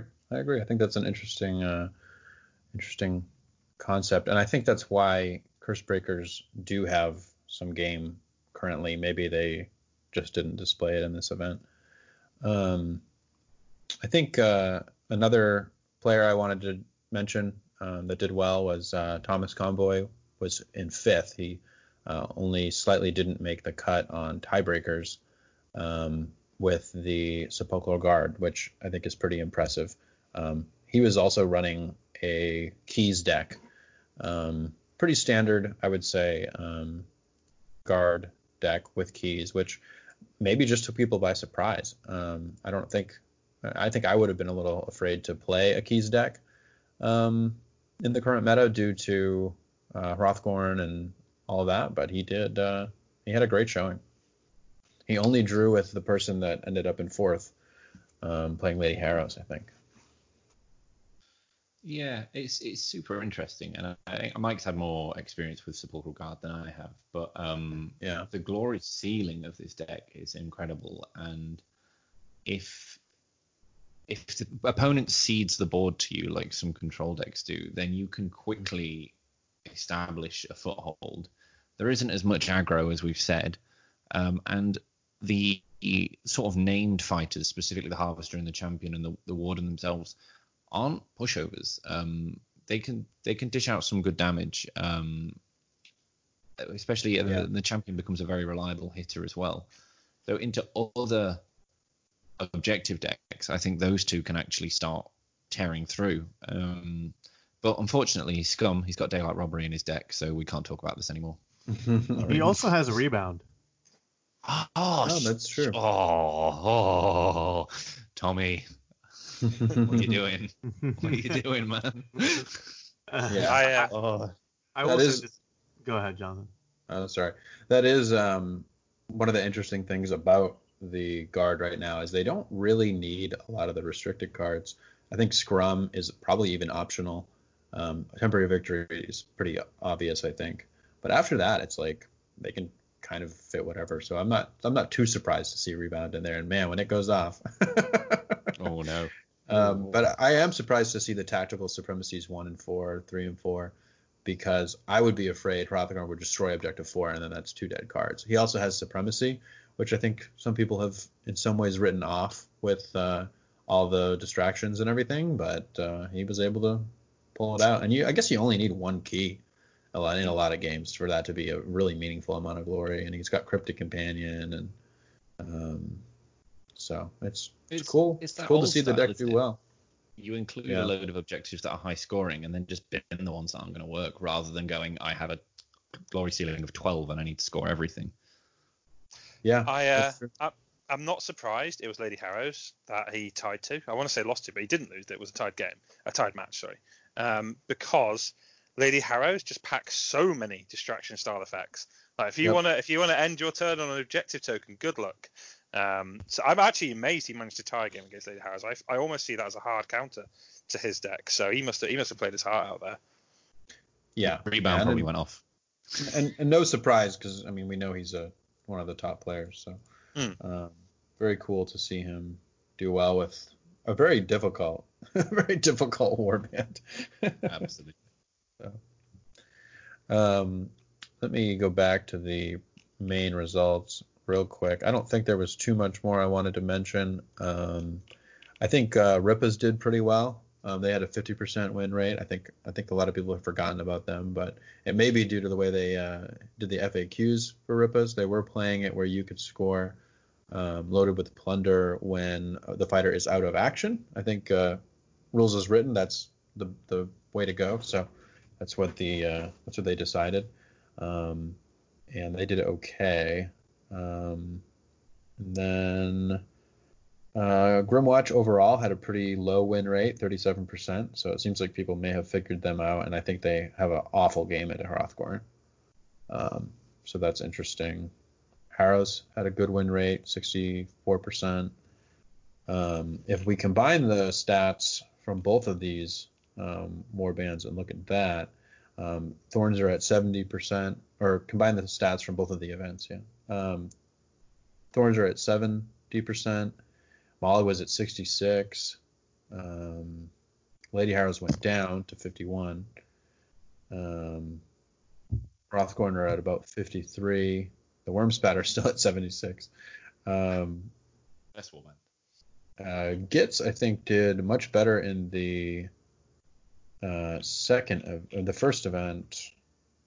No, I guess Gitz in general had pretty low win rates. They had 36 in the second one, and their overall across the two was about 40. So that's interesting because I personally consider Gitz to be very good, but maybe over long events, maybe they have consistency issues. I'm not sure.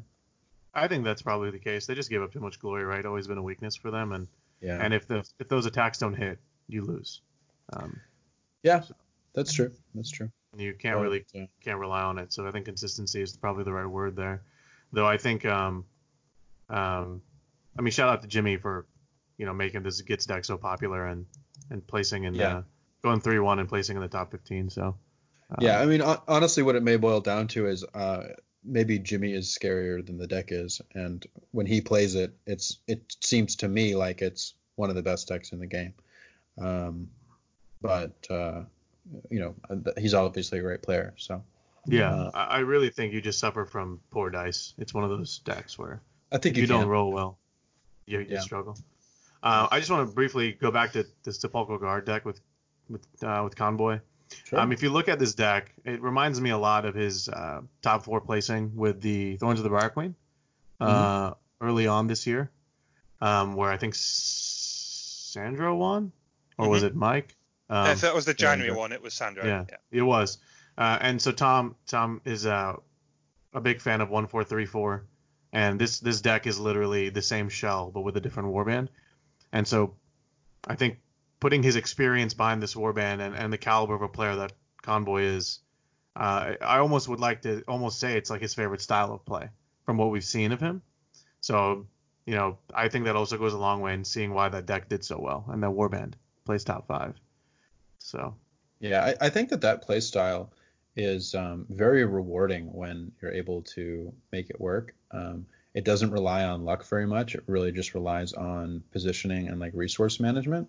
And I think that's probably why players that are very good at that, like Convoy, like Dean Bills, for example, I think would probably like a lot of things about this deck. I think they're able to reach pretty high peaks of success with this style because it really lets them it's a lot more skill based, I think, than a lot of other alternate ways to play the game. I like that he's got all 3 +1 damage that he could cram in there. It's like we're completely objective focused, but if I hit you, it's hurting. I enjoy that. Yeah, and the max glory excluding kills in this deck is like 29. Wow, that's nuts. If you get all the keys and all 3 cryptic triggers off, so cray. Okay, well, hey, let's move into the top 4. So top 4 in order were Hrothgorn, Mollog, Wormspat, Harrows, or was it? Yes. Okay, so we have Mike and Tom in a very interesting sandwich right there in the top 4. What? Mike, were you top after day 1? Aman, I think you're talking about the results after day 4, after day 2, going into day 2. It was a different order. Oh, was it? Yeah. Yes. Oh, okay. What was the order going into day 2? I think it was me, so Mollog. Then it was Hrothgorn second, and it was Tom was still third, and Harrows were fourth. Ah, okay. So Mollog did reign supreme day 1. Yeah. Nice. Okay, well, let's talk about your first, I guess, semifinal, and then we'll go into Tom's, and then we'll talk about Tom's second game, and then your last game. Cool. So, honestly, I played into another Lady Harrows player, and it's a massive deck mismatch. One thing I didn't mention with the other Lady Harrows player was because of how a lot of their objectives work. They are using Lady Harrows players will use their activations to do stuff like moving through 2 objective tokens, or just moving their fighters onto the objective tokens so they can score stuff like 1 will, or they can set up for Nexus of Terror, or they can set up for Uncontested.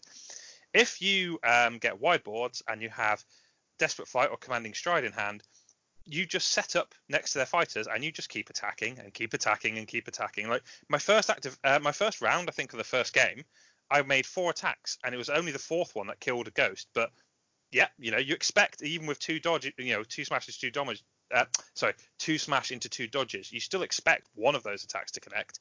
And then he was all ready to score a bunch of glory, and I just went, yeah, no. I played like Mischievous Spirits and some distractions. He's like, all right, good game.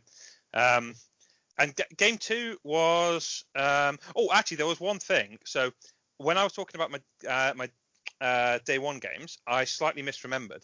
I was talking about like placing the squigs off the edge hexes. That Lady Harris player wasn't running stuff like Encroaching Shadow and Collapse. It was this guy in the semi-final.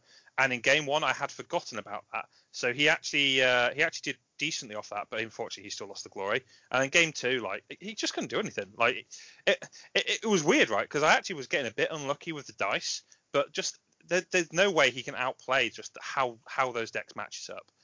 He couldn't score almost anything, and I just got activation to wail on him, whereas he'd need to hit multiple successful attacks in a row to even threaten me, because every time he goes at me, he has to charge. He can't just make attack after attack, and only a couple of those fighters do enough damage that I care about. And if he's doing that, he's just not scoring the objectives in his deck. So yeah, I think he played it as best as he could, but there was nothing he could do, and I got a nice 2-0 out of it. That's like the epitome of the objective into aggro matchup when you're forced to fight. It's like, even if you've got good fighter stats, the aggro deck's scoring off that fight and you're not. Yeah, I'm getting stuff like Steady Assault while you're, maybe hitting an attack and doing 2 or 3 damage. Like, yeah. I think that's one of the strongest parts about aggro, and why I probably like it so much, is multiple scoring off kills, right? Mm-hmm. So Strong Start, perhaps, Victoria's Duel, and even Tireless Assault can get you like a 5 glory kill, and if you have tomes, maybe 6, right? It's pretty dirty when it stacks up. So very nice, Mike. So did very well in the first game, and then Tom, you were playing Benny. Yeah. Oh dear. Hearthgorn, right? Oh dear. What a match. Honestly, some of the most fun Underworlds I've played. Like, I think there's going to be a tome deck won the tournament, right? And I feel like that kind of gets flack occasionally, but honestly, I loved these games. They were super tight.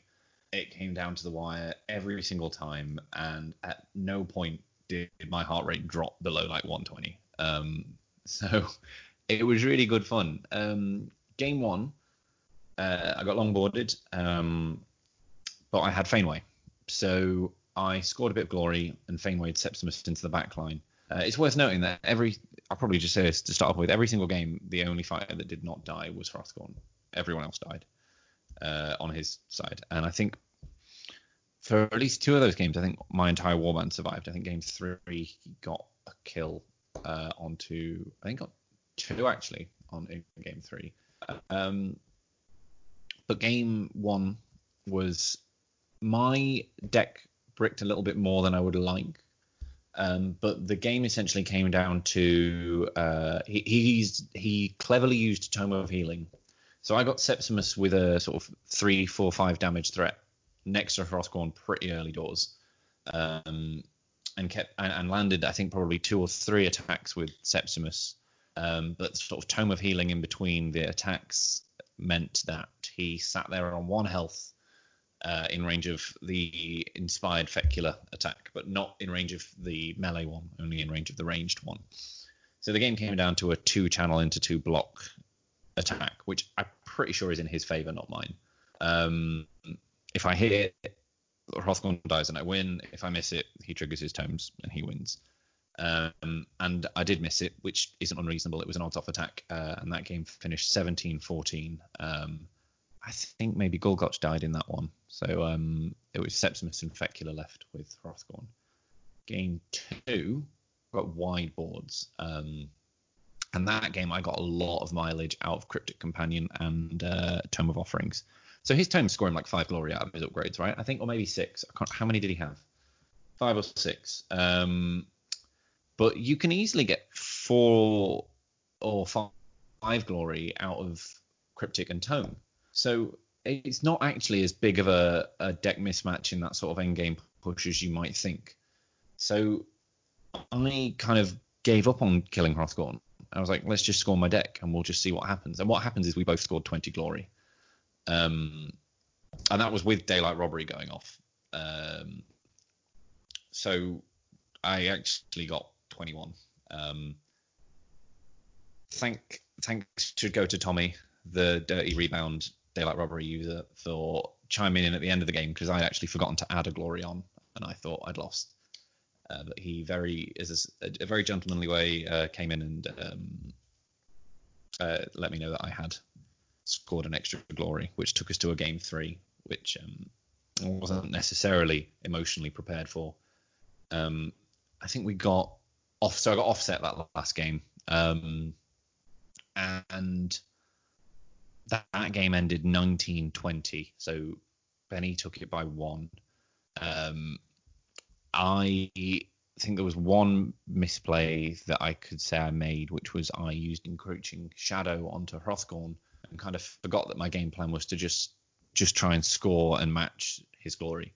And that meant that later on when I drew Collapse, I couldn't kill Quiv. And if I had, then that would have got me Unexpected Pitfall, and I could have drawn into Swift Capture and actually jumped back and scored that, which may have evened me up. Obviously, you can always say these kind of things, but then what Benny would have done in response, he may have denied Swift Capture. So, but I know from my point of view that that's something that I would have done differently going back. But other than that, I don't think I would have changed anything that I would have done, or really anything about my deck. I think those two decks match up incredibly closely together. I think if I get Tome of Offerings and Cryptic early doors, which isn't unreasonable given the amount of draw in my deck, then I can do really well, plow through the Noblars and win. If I don't get those cards, or I stumble on my objectives, Benny wins. It's easy to say that Benny's always reaching the ceiling, but actually his deck has a lot of brickability as well. He had a lot of snowball cards in that deck, cards like a Singled Out, Combination Strike, Great Gains, the Great Hunt. I think he had solid gains in there as well, and any combination of those turn 1 can ruin you because you can't score any of them. And I don't think that happened that game. So there were different ways that matchup goes either way, and I think in the end it was super tight. Benny played it absolutely brilliantly, and I did make that misplay in game 3. Game 3, I also forgot to equip Cryptic Companion, so didn't get a glory for it. And then round 2, Benny forgot to push me up the objective, so I did score it. So that kind of balanced out. We were both clearly quite tired. But yeah, it was a good set. Some of the best Underworlds I've played in a long time. That's always the best feeling, is playing a really, really good game and walking away with it happy, no matter how the glory end up. I think we could have played 20 versions of that game and it probably would have come close to 50-50. Yeah, I mean, it sounds like they were all tied, like all within 1 to 2 glory. With the game 1 was actually 3 glory difference, but like I said, like if that had hit, it was the game 1 was very much a dice roll. But yeah, so 17-14 he won the first one, 2020 I won on tiebreakers the second one, and then 2019 he won the third. Oof. Well, I think that's still a very, very well played and a very great showing, Tom. Thank you very much. It still hurt. I'm sure, but I think I'm really glad you didn't flip-flop the last second and play Reavers or something, Who would do that? I couldn't trick him into it this time. Last time I played against his Reavers and he beat me. So I was like, well, I best take these. Do you know what? That tournament, the one matchup I won was against Harrows, which was what you were playing when I won. Every other matchup I lost. Yeah. That's I wasn't funny. playing in this one, so I let you take something good, Thank you. You were a true gent. Random question: what would you have played if you had played, Jonathan? I don't know. Maybe just Skaven again. I just been having fun with them. I mean, if anything, this episode goes to show that play what you like and you'll do well. Absolutely. Yeah, I think so. Speaking of doing well, is Mike? You there? You ready? Yeah, I'm here. I'm all ears. I'm ready. Okay, cool. What was your thought process going into the final? Now that you made it, and you knew you were going to play against the other big boy in the meta,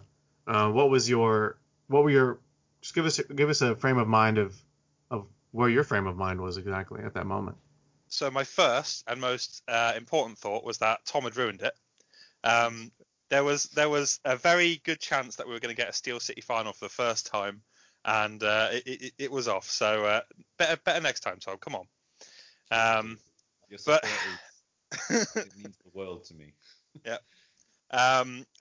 It was really odd. So, like I said, I played a practice game against Benny. I just played a single practice game against him to warm up a bit for the tournament on day one, and I had killed Hrothgorn in Activation 3, and it felt great. But the problem is that because I won it so easily and without kind of doing much, all I did was I think I actually gave him the knowledge of just the threat that Mollog was. A lot of like I've said before, I think a lot of the reason I did so well on day one, a little bit maybe on day two, is people underestimate just how inherently powerful his fighter stats are, and then just how much he makes aggro a threat in round one, where a lot of aggro, except for maybe Skaiths with mobility, in round one doesn't quite do much. So he was ready for me, whereas I just knew my general stuff about Hrothgorn, right? I had a suspicion he was going to be playing Tomes. I know that in the January Grand Clash, where he just didn't quite make top 16, he was playing Cursebreakers with Tomes. So I expected that to be his playstyle. So yeah, going into it, I was a bit nervous, but I was kind of feeling it. I felt like I could do good. I'd beaten a Hrothgorn player on day one really handily, and I'd beaten Benny in a practice game. I was like, I can do this. So yeah, I was feeling good. Going in, sorry. No, yeah, go ahead. What happened in the game? So first game, he Molten Shard Pit full offsets me. And I mean, that's exactly the right thing to do if you win boards against any aggro warband if you're playing control. It is such a powerful setup for control that I actually think it's almost carrying like some control decks through at the moment. I for instance, like this Yulthari deck and stuff, I'm not sure they do quite as well in a meta where you don't have Molten Shard Pit. So I know from playing Mollog, Mollog gets to move and charge, right? So he doesn't have the issue that a lot of aggro faces of, well, I just literally don't get to kill a single fighter round one. I get to kill a fighter. My massive disadvantage, though, is with how those lethal hex are placed, and the fact that they usually put a lethal hex on the other side when they're placing them to make this like tunnel. I effectively have 5 wounds. Mollog with 5 wounds is not as scary as Mollog with 7 wounds. I basically, once I saw him do that setup, I had 3 different ways I win the game. If I get early passive glory with Tome of Glories and Cryptic Companion and an Inspire, there's a chance I can just out-passive him because I know that his deck has brick ability. But that is a very, very rare combination of cards to get all in your starting hand. That's like a 1 in 100 type god hand.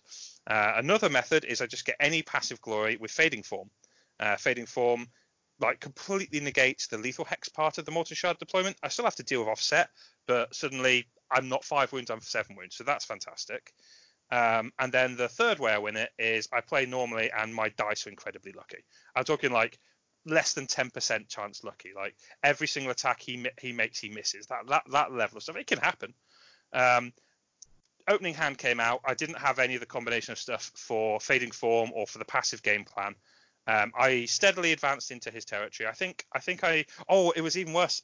So not only did he get boards, but he actually took the role to decide who goes first off me. Obviously, because I deploy as a 3-fighter warband, I get a free critical in that role, which usually means you win about 80% of the time, something like that. But he took it off me, and that's actually really big because it means in my 4th activation, I'm usually making a charge, and then he gets to make a free counter charge with no kind of repercussions. Whereas otherwise, I'd be going in the 4th activation with my charge, and he wouldn't get that response. So I think my 4th activation, I charged and I killed like a trapped Lugget and Thwack. And in his 4th, he charged Fafnir, and Fafnir hit. Which is reasonable. It's 3 Fury into 1 block. That's you'd expect it to hit. And it's only 2 damage. Wrong. No, pushed me into a lethal hex. So Mollog's. Mike, you also had that desperate gambit where instead of going forward at all, you just went more into the lethals. Oh yeah, I forgot Desperate about that. Flight, sorry. Oh yeah, Desperate Flight is such a weird card in the deck. Card. Yeah, exactly. It's a dice card. You rig the dice because it's like Snurk. You roll 4, but you only scatter 3. But yeah, no, there are times when it goes wrong. To be honest, like if I was in a normal situation, I just wouldn't use Desperate Flight next to those lethal hexes because the fail state is so bad. However, I needed a free move. So yeah, basically the dice went against me. I think I will say though, Benny actually played his hand very, very well. I don't think he scored a single objective in round one, not just within the action phase, but also in the end phase. And yet he held on to every single card. And as soon as round two started, he just started churning through his deck. Like he had a very intimate knowledge of exactly how his deck worked, and he knew that he could keep those cards and that he could still snowball off it. And he did. Like in round two, it was crazy. He basically he got a glory off Scorched Earth. Because he'd finally drew into a trigger for, obviously he'd had Scorched Earth in hand at the beginning, but he didn't have a way to like make it happen. And then once he got that, he got some other effects, and it just snowballed. He got something like 4 glory just in the activation, and then inevitably what happened was he charged and killed Moloch, who didn't have enough wounds to deal with him now. It's in a way it's mildly anticlimactic because I don't think there's much else I can do in that situation except get lucky. Like if I'd have won, that game would have been mildly anticlimactic because I'd have won because I crit defended everything, you know. So game 2, I'm extremely happy because I win the board roll off, and I think in this matchup, Mollog into Hrothgorn, especially control Hrothgorn, the game is so dependent on who gets boards. I think it's almost like you're 90% favored either way. That's how nuts it is. I won boards and I was like, oh, I'm going to win this one. Didn't happen. It kind of came down to a couple of very minor misplays on my part. Actually, one was a very minor one. One was a medium misplay, and being quite unlucky on the dice. So I managed to get Prize Vendetta targeting Hrothgorn and enough glory. This was around towards the end of round 2, and I started making some swings at him, and he made a gathered momentum charge. I think it was to kill Stalag Squig, which also inspired him. I don't know if he had an accuracy buff for that or if he was inspired before it. I think it was just a straight 2 smash into 2 block that he made. So that inspired him, which is a pain for me because he goes up to 2 block. And it scored him gather momentum, which he needed because he needed to get the glory train going at the time. And then I just missed 3 attacks in a row. It was something like 3 attacks in a row that he crit and shield defended because he like 2 of them. If he'd have just crit, I'd have still hit him. I managed to push him into his own trap, which felt quite satisfying. It was a trap and a lethal hex. Remembered he very remembered that toughened hide even reduces damage from his own trap, which is just frustrating. But even out of all of that, I should have probably won my big misplay, my medium kind of level thing. I should have cycled Mischievous Spirits at the end of round 2. Mischievous Spirits and Restless Prize are cards that are utterly amazing into like Grimwatch Thorns and Lady Harrows, but against a Hrothgorn who only cares about tokens to destroy them, they're not that good. And I just come off a set where these cards had been like my super prioritized, this is what completely denies my opponent, and I'd overvalued it. I hadn't like reassessed for the state. If I'd have cycled Mischievous Spirits at the end of round 2, I would have drawn into Great Strength, and Great Strength got me enough damage that I'd have killed him in a single attack. And I had Haymaker and Potion of Rage and Prize Vendetta. And I think that 6 dice where you can reroll all of them is enough that you say that probably hits. Don't do it. You'll miss it. You will. Never say that. Because I didn't have Great Strength and I didn't hit my attacks at the end of round 2, I needed to hit 2 attacks. And admittedly, I had Haymaker and Potion of Rage and I had Prize Vendetta. So there were going to be like 4 dice with rerolls. But one of them failed. And I was like, as soon as one of them failed, I'd use my charge token. And I knew that I couldn't make another. I can't remember exactly how it was positioned. Basically, I couldn't make another one and get him. And it was done. I couldn't kill his Tone Bearer, and he beat me out in Glory. I think it was really tight on Glory. My very minor misplay, which Jonathan noticed at the end when he was breaking down the game, was that I should have killed, I think it was Luggett and Thwack, because then he wouldn't have been able to score Calculated Risk. I don't really blame myself too much for that one though. Like I mean, Tom was mentioning it earlier, but you get very mentally fatigued when you get deep into a tournament, and keeping like that hyper aware is the type of thing that yes, a perfect player should be doing, but I think that's a bit too above where I expect to be at that point in the day. So I'm not frustrated I missed that. I am frustrated I didn't cycle Mischievous Spirits though. That was a legit minor misplay on my part, and I think you could actually say it cost me getting into a game 3. Who would have won game 3 is a massive question because it would have very much depended on board rolls. Yeah, I think that makes sense. Do you think I guess one of the big advantages for that third game, even if he had won the role, would have been that he couldn't have used the Molten Shard Pit. Yes. I think if I get bored, I am like I think I genuinely am 90% favored. I know it's going to sound crazy because I lost that game, but I genuinely think overall I'm 90% favored.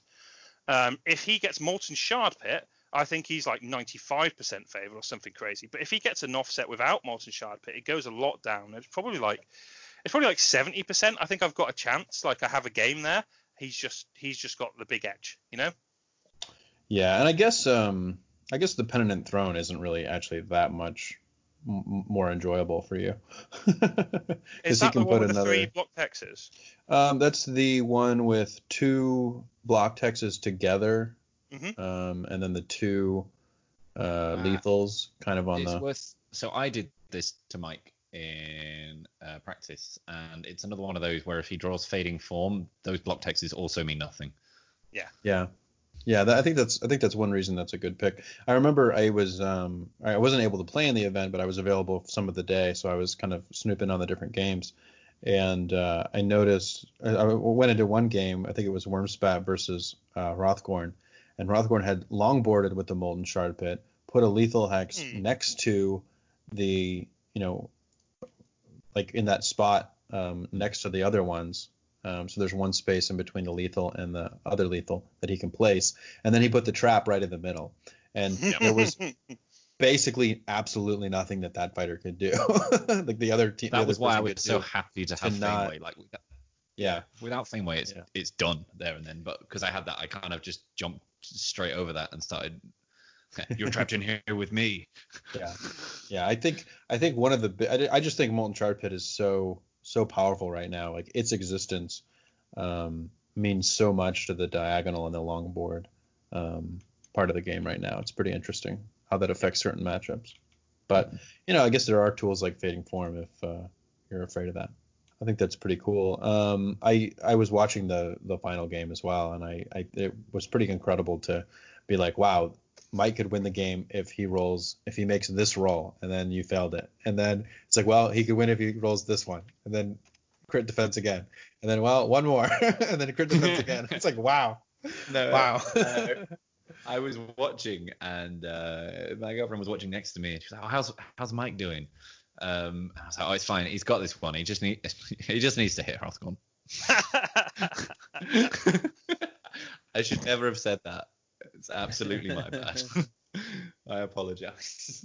I think it's still cool that it sounds like the reoccurring theme here is that the games were just so tight and it could have really gone any way. And I think that's the best part of Underworlds is if you two are playing and it's so tight that it just comes down to one dice roll, then you both had a hell of a game. Oh, no, I don't want to take anything away. Like Benny absolutely smashed it. His deck was incredible. He did not make misplays. And it's easy for us to go, well, this dice roll was, we don't know what was in his hand, and he had to engineer his way around some very difficult hands, which is how the skill expression in that deck comes out. It's not as obvious as, oh, did you roll a crit? It's very much controlling your hand in a good way, which is anyone who's played that kind of deck, although it's a skill in of itself, and you can easily brick if you're not good at it. So he absolutely smashed it and built an incredible deck and played it incredibly well. And I loved our game. Like, if all my games could be like that, I would choose to have them like that because it was brilliant. So we actually have an interview with Benny that I was able to get for the episode. So we're going to slowly transition to that, and then we'll jump back and end the segment with listener questions. Hey everyone, this is Amon, and I'm interviewing Benny Monahan for his recent performance this previous weekend on the online clash for getting first with Hrothgorn's Mantrappers. Benny, how's it going? Yeah, I'm good. Thanks for having me on. Absolutely. Thanks for jumping on here. So you had a pretty good weekend, huh? Yeah, it was very eventful, some very tight games. And it went well for me. Good. I'm glad to hear that. So you took Hrothgorn's Mantrappers. What was the reason behind it? Well, I like the mechanics of how he works originally when he came out. I played a lot of Curse Breakers before with Tomes build, and I feel like he ended up working a lot better with that. So it kind of brought over my experience of playing that controlled kind of archetype over to playing it with Hrothgorn, who does it probably even better than the Curse-Breakers did. I guess you have a lot of history with Tome, and for those of you who aren't aware, Benny's Hrothgorn deck revolved around stacking tomes on Hrothgorn. So it looks like you really like this Tome playstyle. You've been playing it for a while. Yeah, it has a bit of a bad reputation, but I enjoy it a lot. And the more people talk about it being a kind of bad playstyle, it kind of makes me enjoy it more. Maybe I'm a bad person, but No, I think it's different strokes for different folks, right? So you really like the Tome playstyle. And it is really risky, right? I bet there's a little bit of adrenaline with it as well because, you're putting all of your eggs in one basket in theory, right? Yeah, there's always that risk. Like I did have a couple of times in the tournament, and one of the rounds in the final actually, where I had like 4 tomes in my opening hand as well as Acolyte as my objectives. And in that situation, you can't really throw it away, and you kind of have to go with what you've got and hope to draw into some other cards that can get you going. Because if you throw that all away, you're probably going to lose the game. So definitely a risk involved with it for a big payout at the end. Yeah. And we'll get into more of the games in a moment, but I guess my question for you is, you mentioned already right there that sometimes drawing is kind of tough when it comes to combo pieces that provide a big payoff at the end of the game. So when you're building your deck, especially like a Tome build with Hrothgorn, what are some of the things that you're including in the deck, and like why did you include those cards?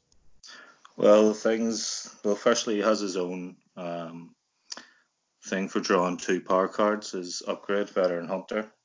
And when you put that along with things like Unnatural Truce and Frenzied Search, it mitigates the risk a bit, as you can get more cards out very quickly.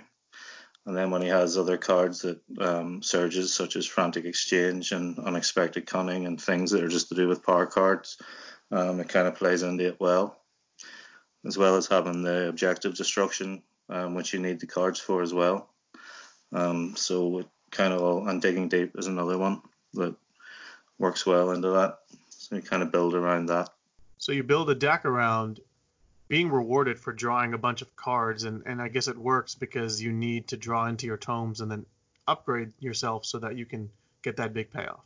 Yeah, pretty much. And as well as being very difficult to kill with his massive bulk, Toughened Hide, etc., he also has some very easy surges, which are easy to score, which allows you to get easy glory and get those tomes on. Sounds kind of like the perfect recipe here. So before we get into specific games, I guess what's your strategy? And then, talking about that strategy, how did you implement it in the first 4 games before the cut? Well, it kind of depends on the matchup. If you're playing more into hordes or objective play style, you kind of do have to be a bit more aggressive, because they could outscore you with just standing on objectives and stuff.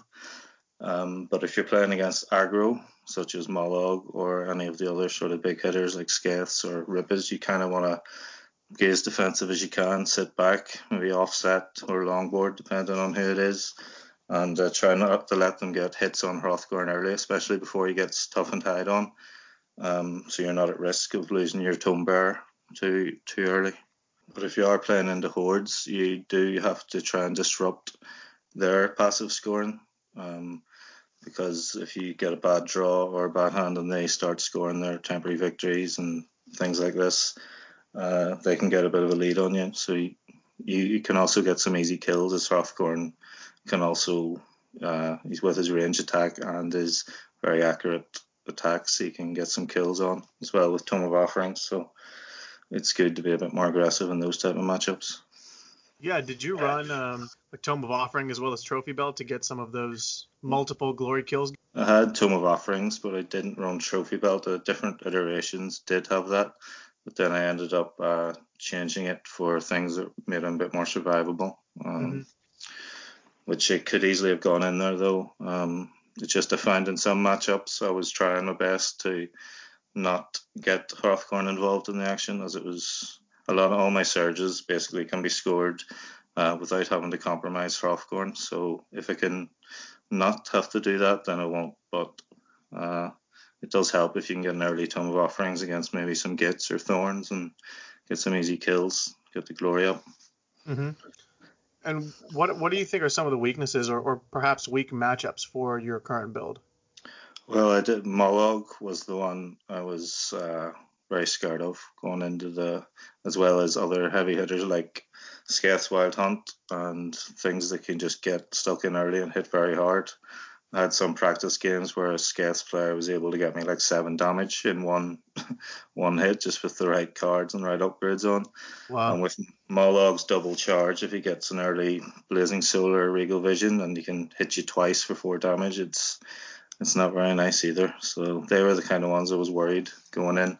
I was happy playing into hordes and things that like to stand objectives just because I've got so much objective disruption in there, as well as it being usually they can't hit as hard. So they can get less big hits on Hrothgar. Right. Okay. So how did your first couple games go? Well, first I had Gits. I was playing against a guy I know, Paul McLaughlin. He's Scottish. I'd actually practiced with him just before that, so I knew that he wasn't running the kind of Amberbone Gits or the aggro Gits that I would have had to be more wary of and sit back. I knew he was running a very objective heavy with keys, so I was able to set it up more aggressively. He won the roll-off for both and took objectives, so I set up more aggressively to try and get in there and get some easy kills. My dice actually didn't go for me in those games, but I was able to pull off wins by just 2 and 1 glory, just from getting my surges out and getting a couple of Tome of Offering kills. So it was actually in the end phase, he actually scored like 3 keys and nearly caught up with me on the game 2, and I only actually won that by 1 glory. So Those were actually both very tight games, with both having very high end game scores. And then the next one was Brandon Hussman. He was playing a Mollog, and I was actually very scared going into Mollog. I just had a practice game just before that with Mike Carlin, and he had basically killed me in the first round with his Mollog getting inspired and just doing what I said before.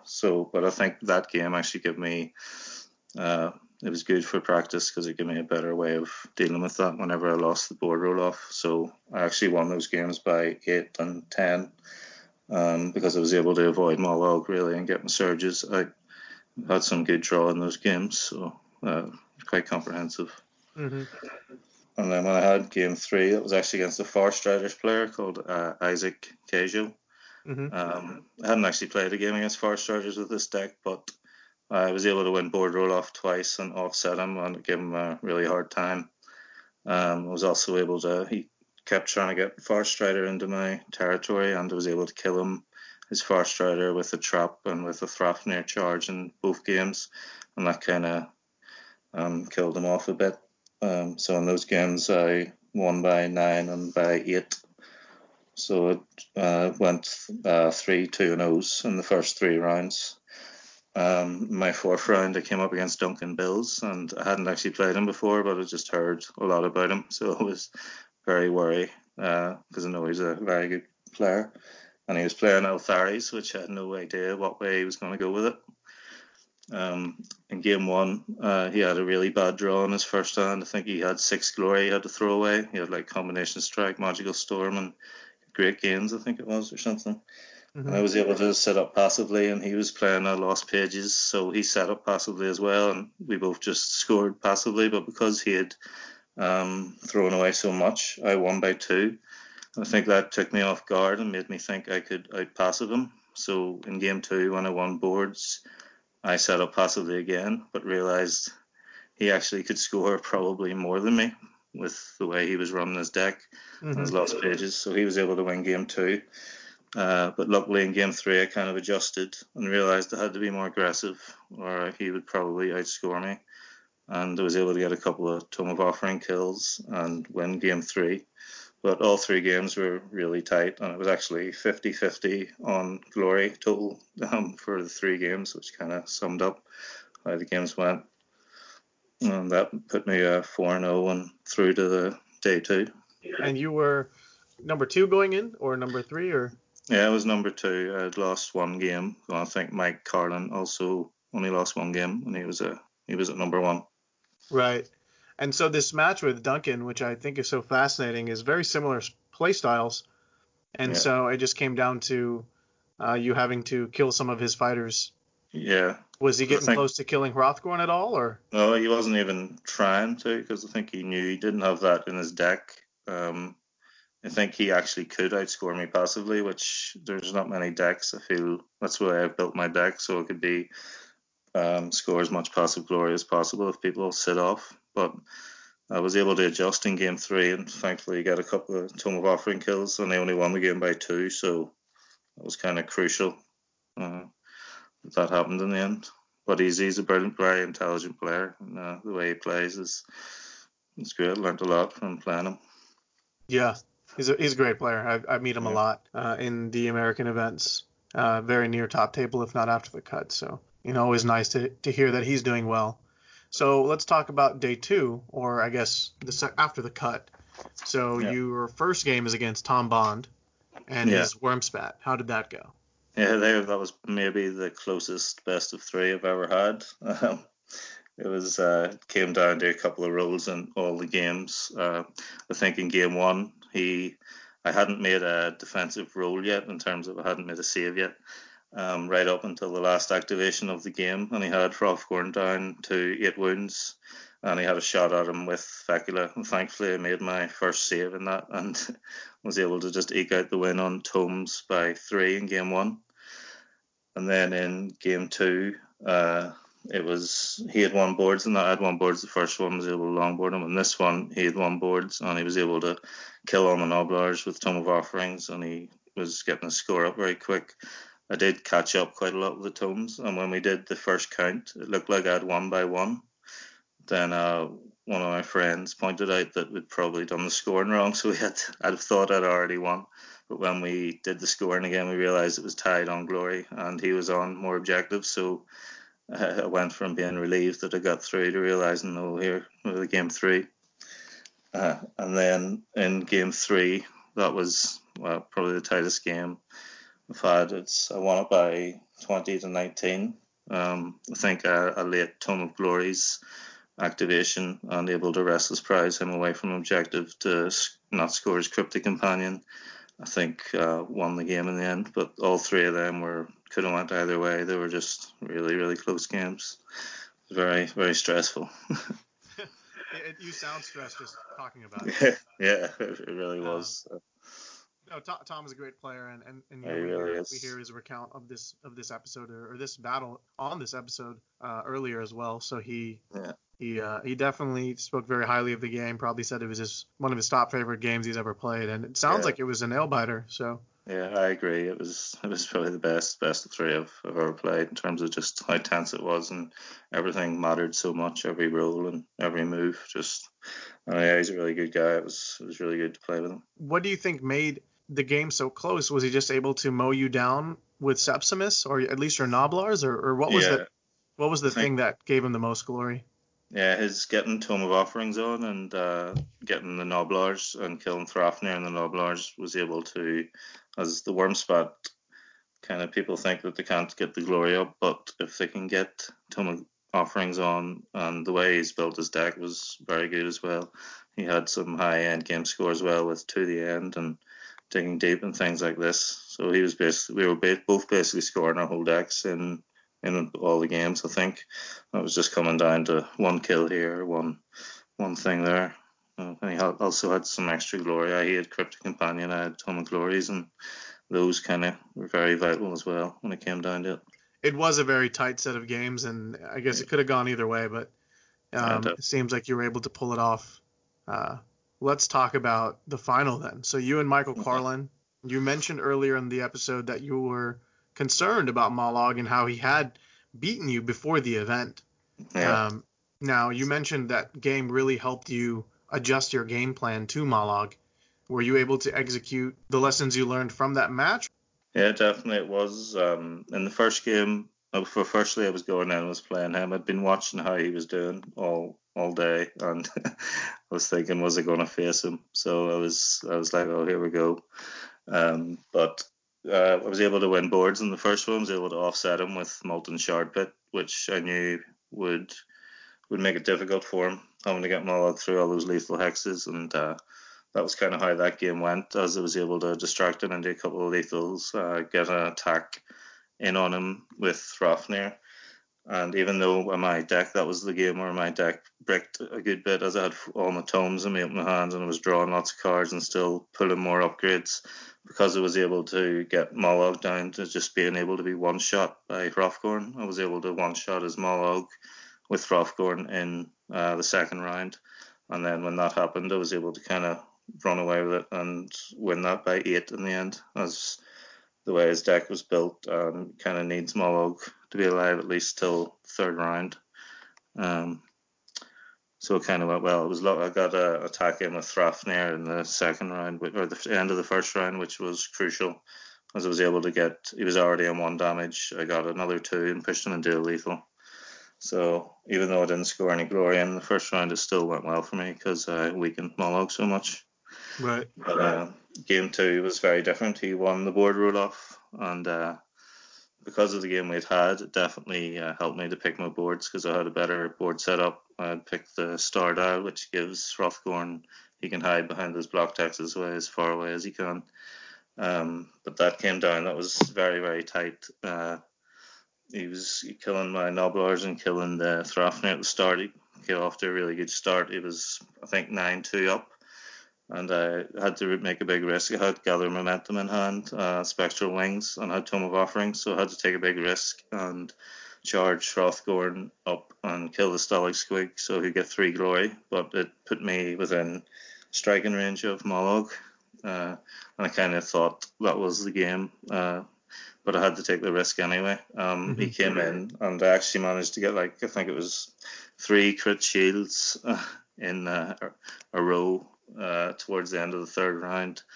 Wow. Which really was really good luck on my part, and it probably should have went to game 3 in terms of how it was played, but I did get the dice rolls on that last game just to fend off his attacks, and I'm sure he said about that as well. It would have been very frustrating to be on the other end of that, but if I hadn't took that risk, I wouldn't have been able to catch up on glory, so it was still the right call, and the risk kind of paid off.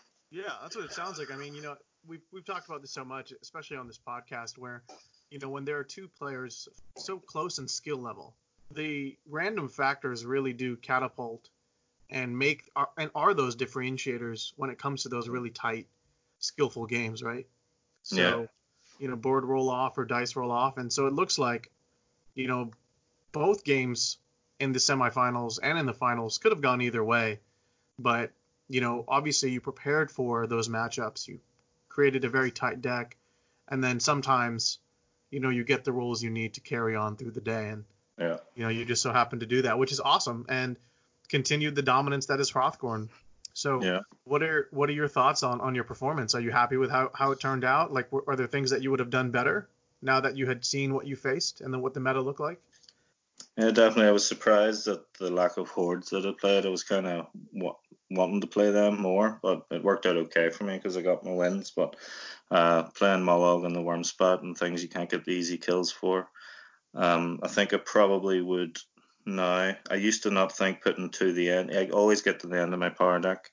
I could probably get to the end in there instead of maybe singled out or one of the other 1 glory cards, as I could probably do with just an extra bit of glory to get me over the edge. But the reason I didn't have it in there is that chance of drawing Acolyte into the end in your opening hand can be a bit of a problem. But I feel like I have the surges and the other cards to be able to drop to the end and still get through the game if that did happen. So that would probably be something I would change just to get me a slight extra glory. Yeah, sounds like it could have helped. Any other comments or feelings on how you ended the day? Yeah, I was very happy that the way it worked out, especially because Mollog was the one I was worried about the most, and I played him twice over the 2 days and was able to get 4 wins out of 4 in those games. So I was very happy about the way it ended up in the end. There's also a lot of people were saying to me maybe Hrothgorn can be played in a different way, more aggressively and things like this, and that can be the best way to play him. But I've always kind of committed to the idea that this is the optimum way to play Hrothgorn, so at least I have something to back me up now. No, absolutely you do. You've won a pretty large event. Why do you think Hrothgorn has been doing so well? Well, it's the mix. He's got some very easy surges. I mean, unexpected cunning is broken for a start, as well as the things that he does well, like destroying objectives as part of his game plan, which can feed into stopping the other very powerful play style at the minute, which is from scoring like Thorns and Grimwatch, etc., from scoring high from standing on objectives. He's also his range attack for 2 damage is very strong. Can take out a lot of the hordes, and also then his survivability. I mean, the cards Toughened Hide and Massive Bulk. Even if you're not playing a Tomes build, he's so hard to kill, and he can just get in the middle and cause havoc. I think against any warband, there's no warbands I think that are a bad matchup for Hrothgorn at the minute, no matter what playstyle you choose to do with him. And what is your advice for people who are trying to take down Hrothgorn? If you know they're playing a build like me, then even if there's easy kills around them, like getting the Noblars, maybe you want to get that glory, or using the tactical Thrafnir, just go for Hrothgorn if you can and get that damage on him early, especially before he gets Toughened Hide. Because it's sometimes I might want you to be put out the Noblar, put out Thrafnir, just use them for scoring gather momentum, and hope that you're going to waste a couple of activations going for them, so that I can just power up Hrothgorn, and then it gets to the point where you don't have enough attacks left to kill Hrothgorn. So my advice would be to go after Hrothgorn as soon as you can. Well, thanks for the advice, and congratulations again on your amazing performance. Do you have any last things you'd like to say, or anyone to shout out? No, I just said to everyone, all my people I competed against, particularly Tom and Mike in the semi and final. They were just some very tense games, and I'll always remember them. They were nail biters, and had a lot of fun. Awesome. Well, Benny, congratulations again on an amazing run, and thank you so much for being a guest on the episode today. We really enjoyed it. Yeah, thanks very much for having me. It's a pleasure. Absolutely. Take care. All right, bye. And that concludes the interview with Benny. I'm going to switch it back over to Jonathan, and you'll probably hear us right where we left off before the interview started. I think we're going to go ahead and move on to the listener questions that people had for you guys. The first one is from Jungle Cat. Yeah, I guess he says, I'm not sure if your episode was going to be about this topic, but he wants to know what your thoughts were on the event. You both placed very well. Were there any horrible mistakes? Any moments that you realized you made a horrible mistake? There was one really horrible mistake that I hadn't mentioned. So I did say that in the Harrows matchup, when I got boards, it was great, and when I had the tokens, it was bad, right? I picked tokens. I don't know what I was thinking. In game 1, I lost the roll-off, and he chose to have the tokens, right? So I got the wide boards and demolished him. And then I was like, right, well, he wanted tokens, so I'm going to take the tokens. But obviously, by that point, we'd realized that he'd made the mistake first game, and I just happily handed it back to him. I was like, here we go, yeah, right. So that was dumb. So yeah, that was one of them. And then obviously the Encroaching Shadow one was less of a horrible mistake, and I think more of just tournament fatigue, not putting the Encroaching Shadow on Quiv and putting it on Hrothgorn. But yeah, other than that, I'm really happy with how I played. I'm really happy with it. Okay. And then the next one is just, was the meta what you guys expected? Were there any big surprises there, or and it can just be yes or no? So I was mildly surprised at the lack of people who played Hrothgorn. I know it was 6, Yeah. and I know he won because Benny played incredibly and had a good deck, but I was surprised there weren't more up there. I was honestly expecting something crazy, like 30% of the field to be Hrothgorn players. I actually would make the mild case, because it's not a strong one, I don't think, but that Hrothgorn was actually slightly underrepresented at this tournament because people like Duncan Bills and Derek had previously done incredibly well with him. They just wanted to play something different. I think if those players had taken Hrothgorn to this tournament, he would have done even better. Yeah, I think that makes a lot of sense. The last question is for Tom from Compact. He says he played you in Game 4, and you took him apart with the Nurgle. He said he'd only played them once before, and you played them extremely well. He was surprised by that. He says his cheeky question would be, how do you think you go about beating that deck? Kill Septimus. and you can go in early.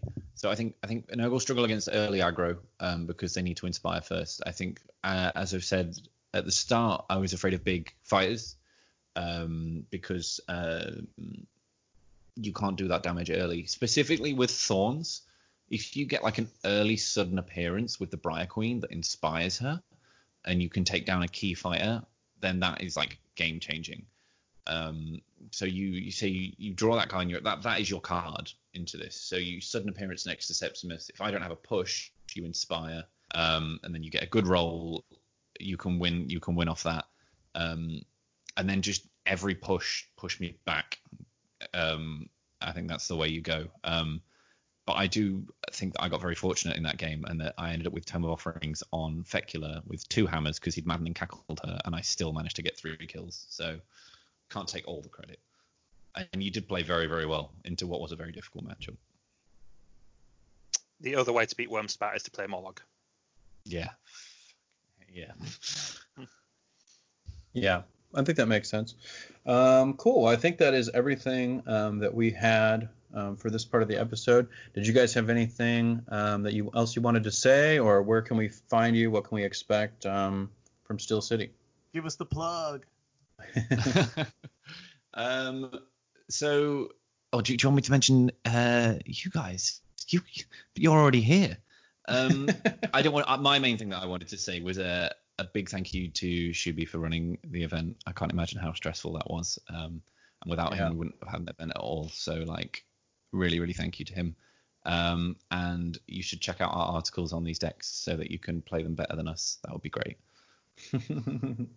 Yeah, I know Mike just had an article already. Is yours out yet, Tom? It'll be out. Wait, we're doing this on the Sunday. I'm going to drop it on the Monday, the 1st of June in the evening.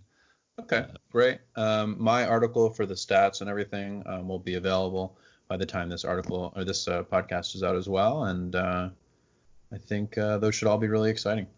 And since we're all plugging articles, I wrote an article on what I would have played in the event. So if you want to go check that out on my site. And then also, of course, do you guys want to reveal when you're going to end the Chat and Crit series? Oh, so unfortunately, just because I've got a really busy week next week, I'd wanted to get it out next weekend, but that's just become impossible with my rota. So it's going to be not this weekend coming. It'll be next weekend. So what is that? That'll be like the 13th, 14th of June is when I'm aiming for. Which takes a lot of pressure off me because I was really rushing to cram everybody in to record for it. But we're going to have how many? Like, I think probably maybe even 8 or 9 guests. It's going to be great. Cool. All right. Well, I think that is going to be everything. Thank you guys so much for joining us on the episode. It's been a lot of fun. Thanks for having us. And if anybody has any feedback, questions, or comments, let us know on Facebook at Path to Glory Podcast. You can also follow us on Podbean, where you can find the show notes for the episode. We'll make sure to include all the decks and links to everything we talk about and all the articles. You can also rate us on iTunes, and we have a Discord channel you can join as well if you want to chat with us. So thanks for listening, and we wish you the best of luck on your path to glory.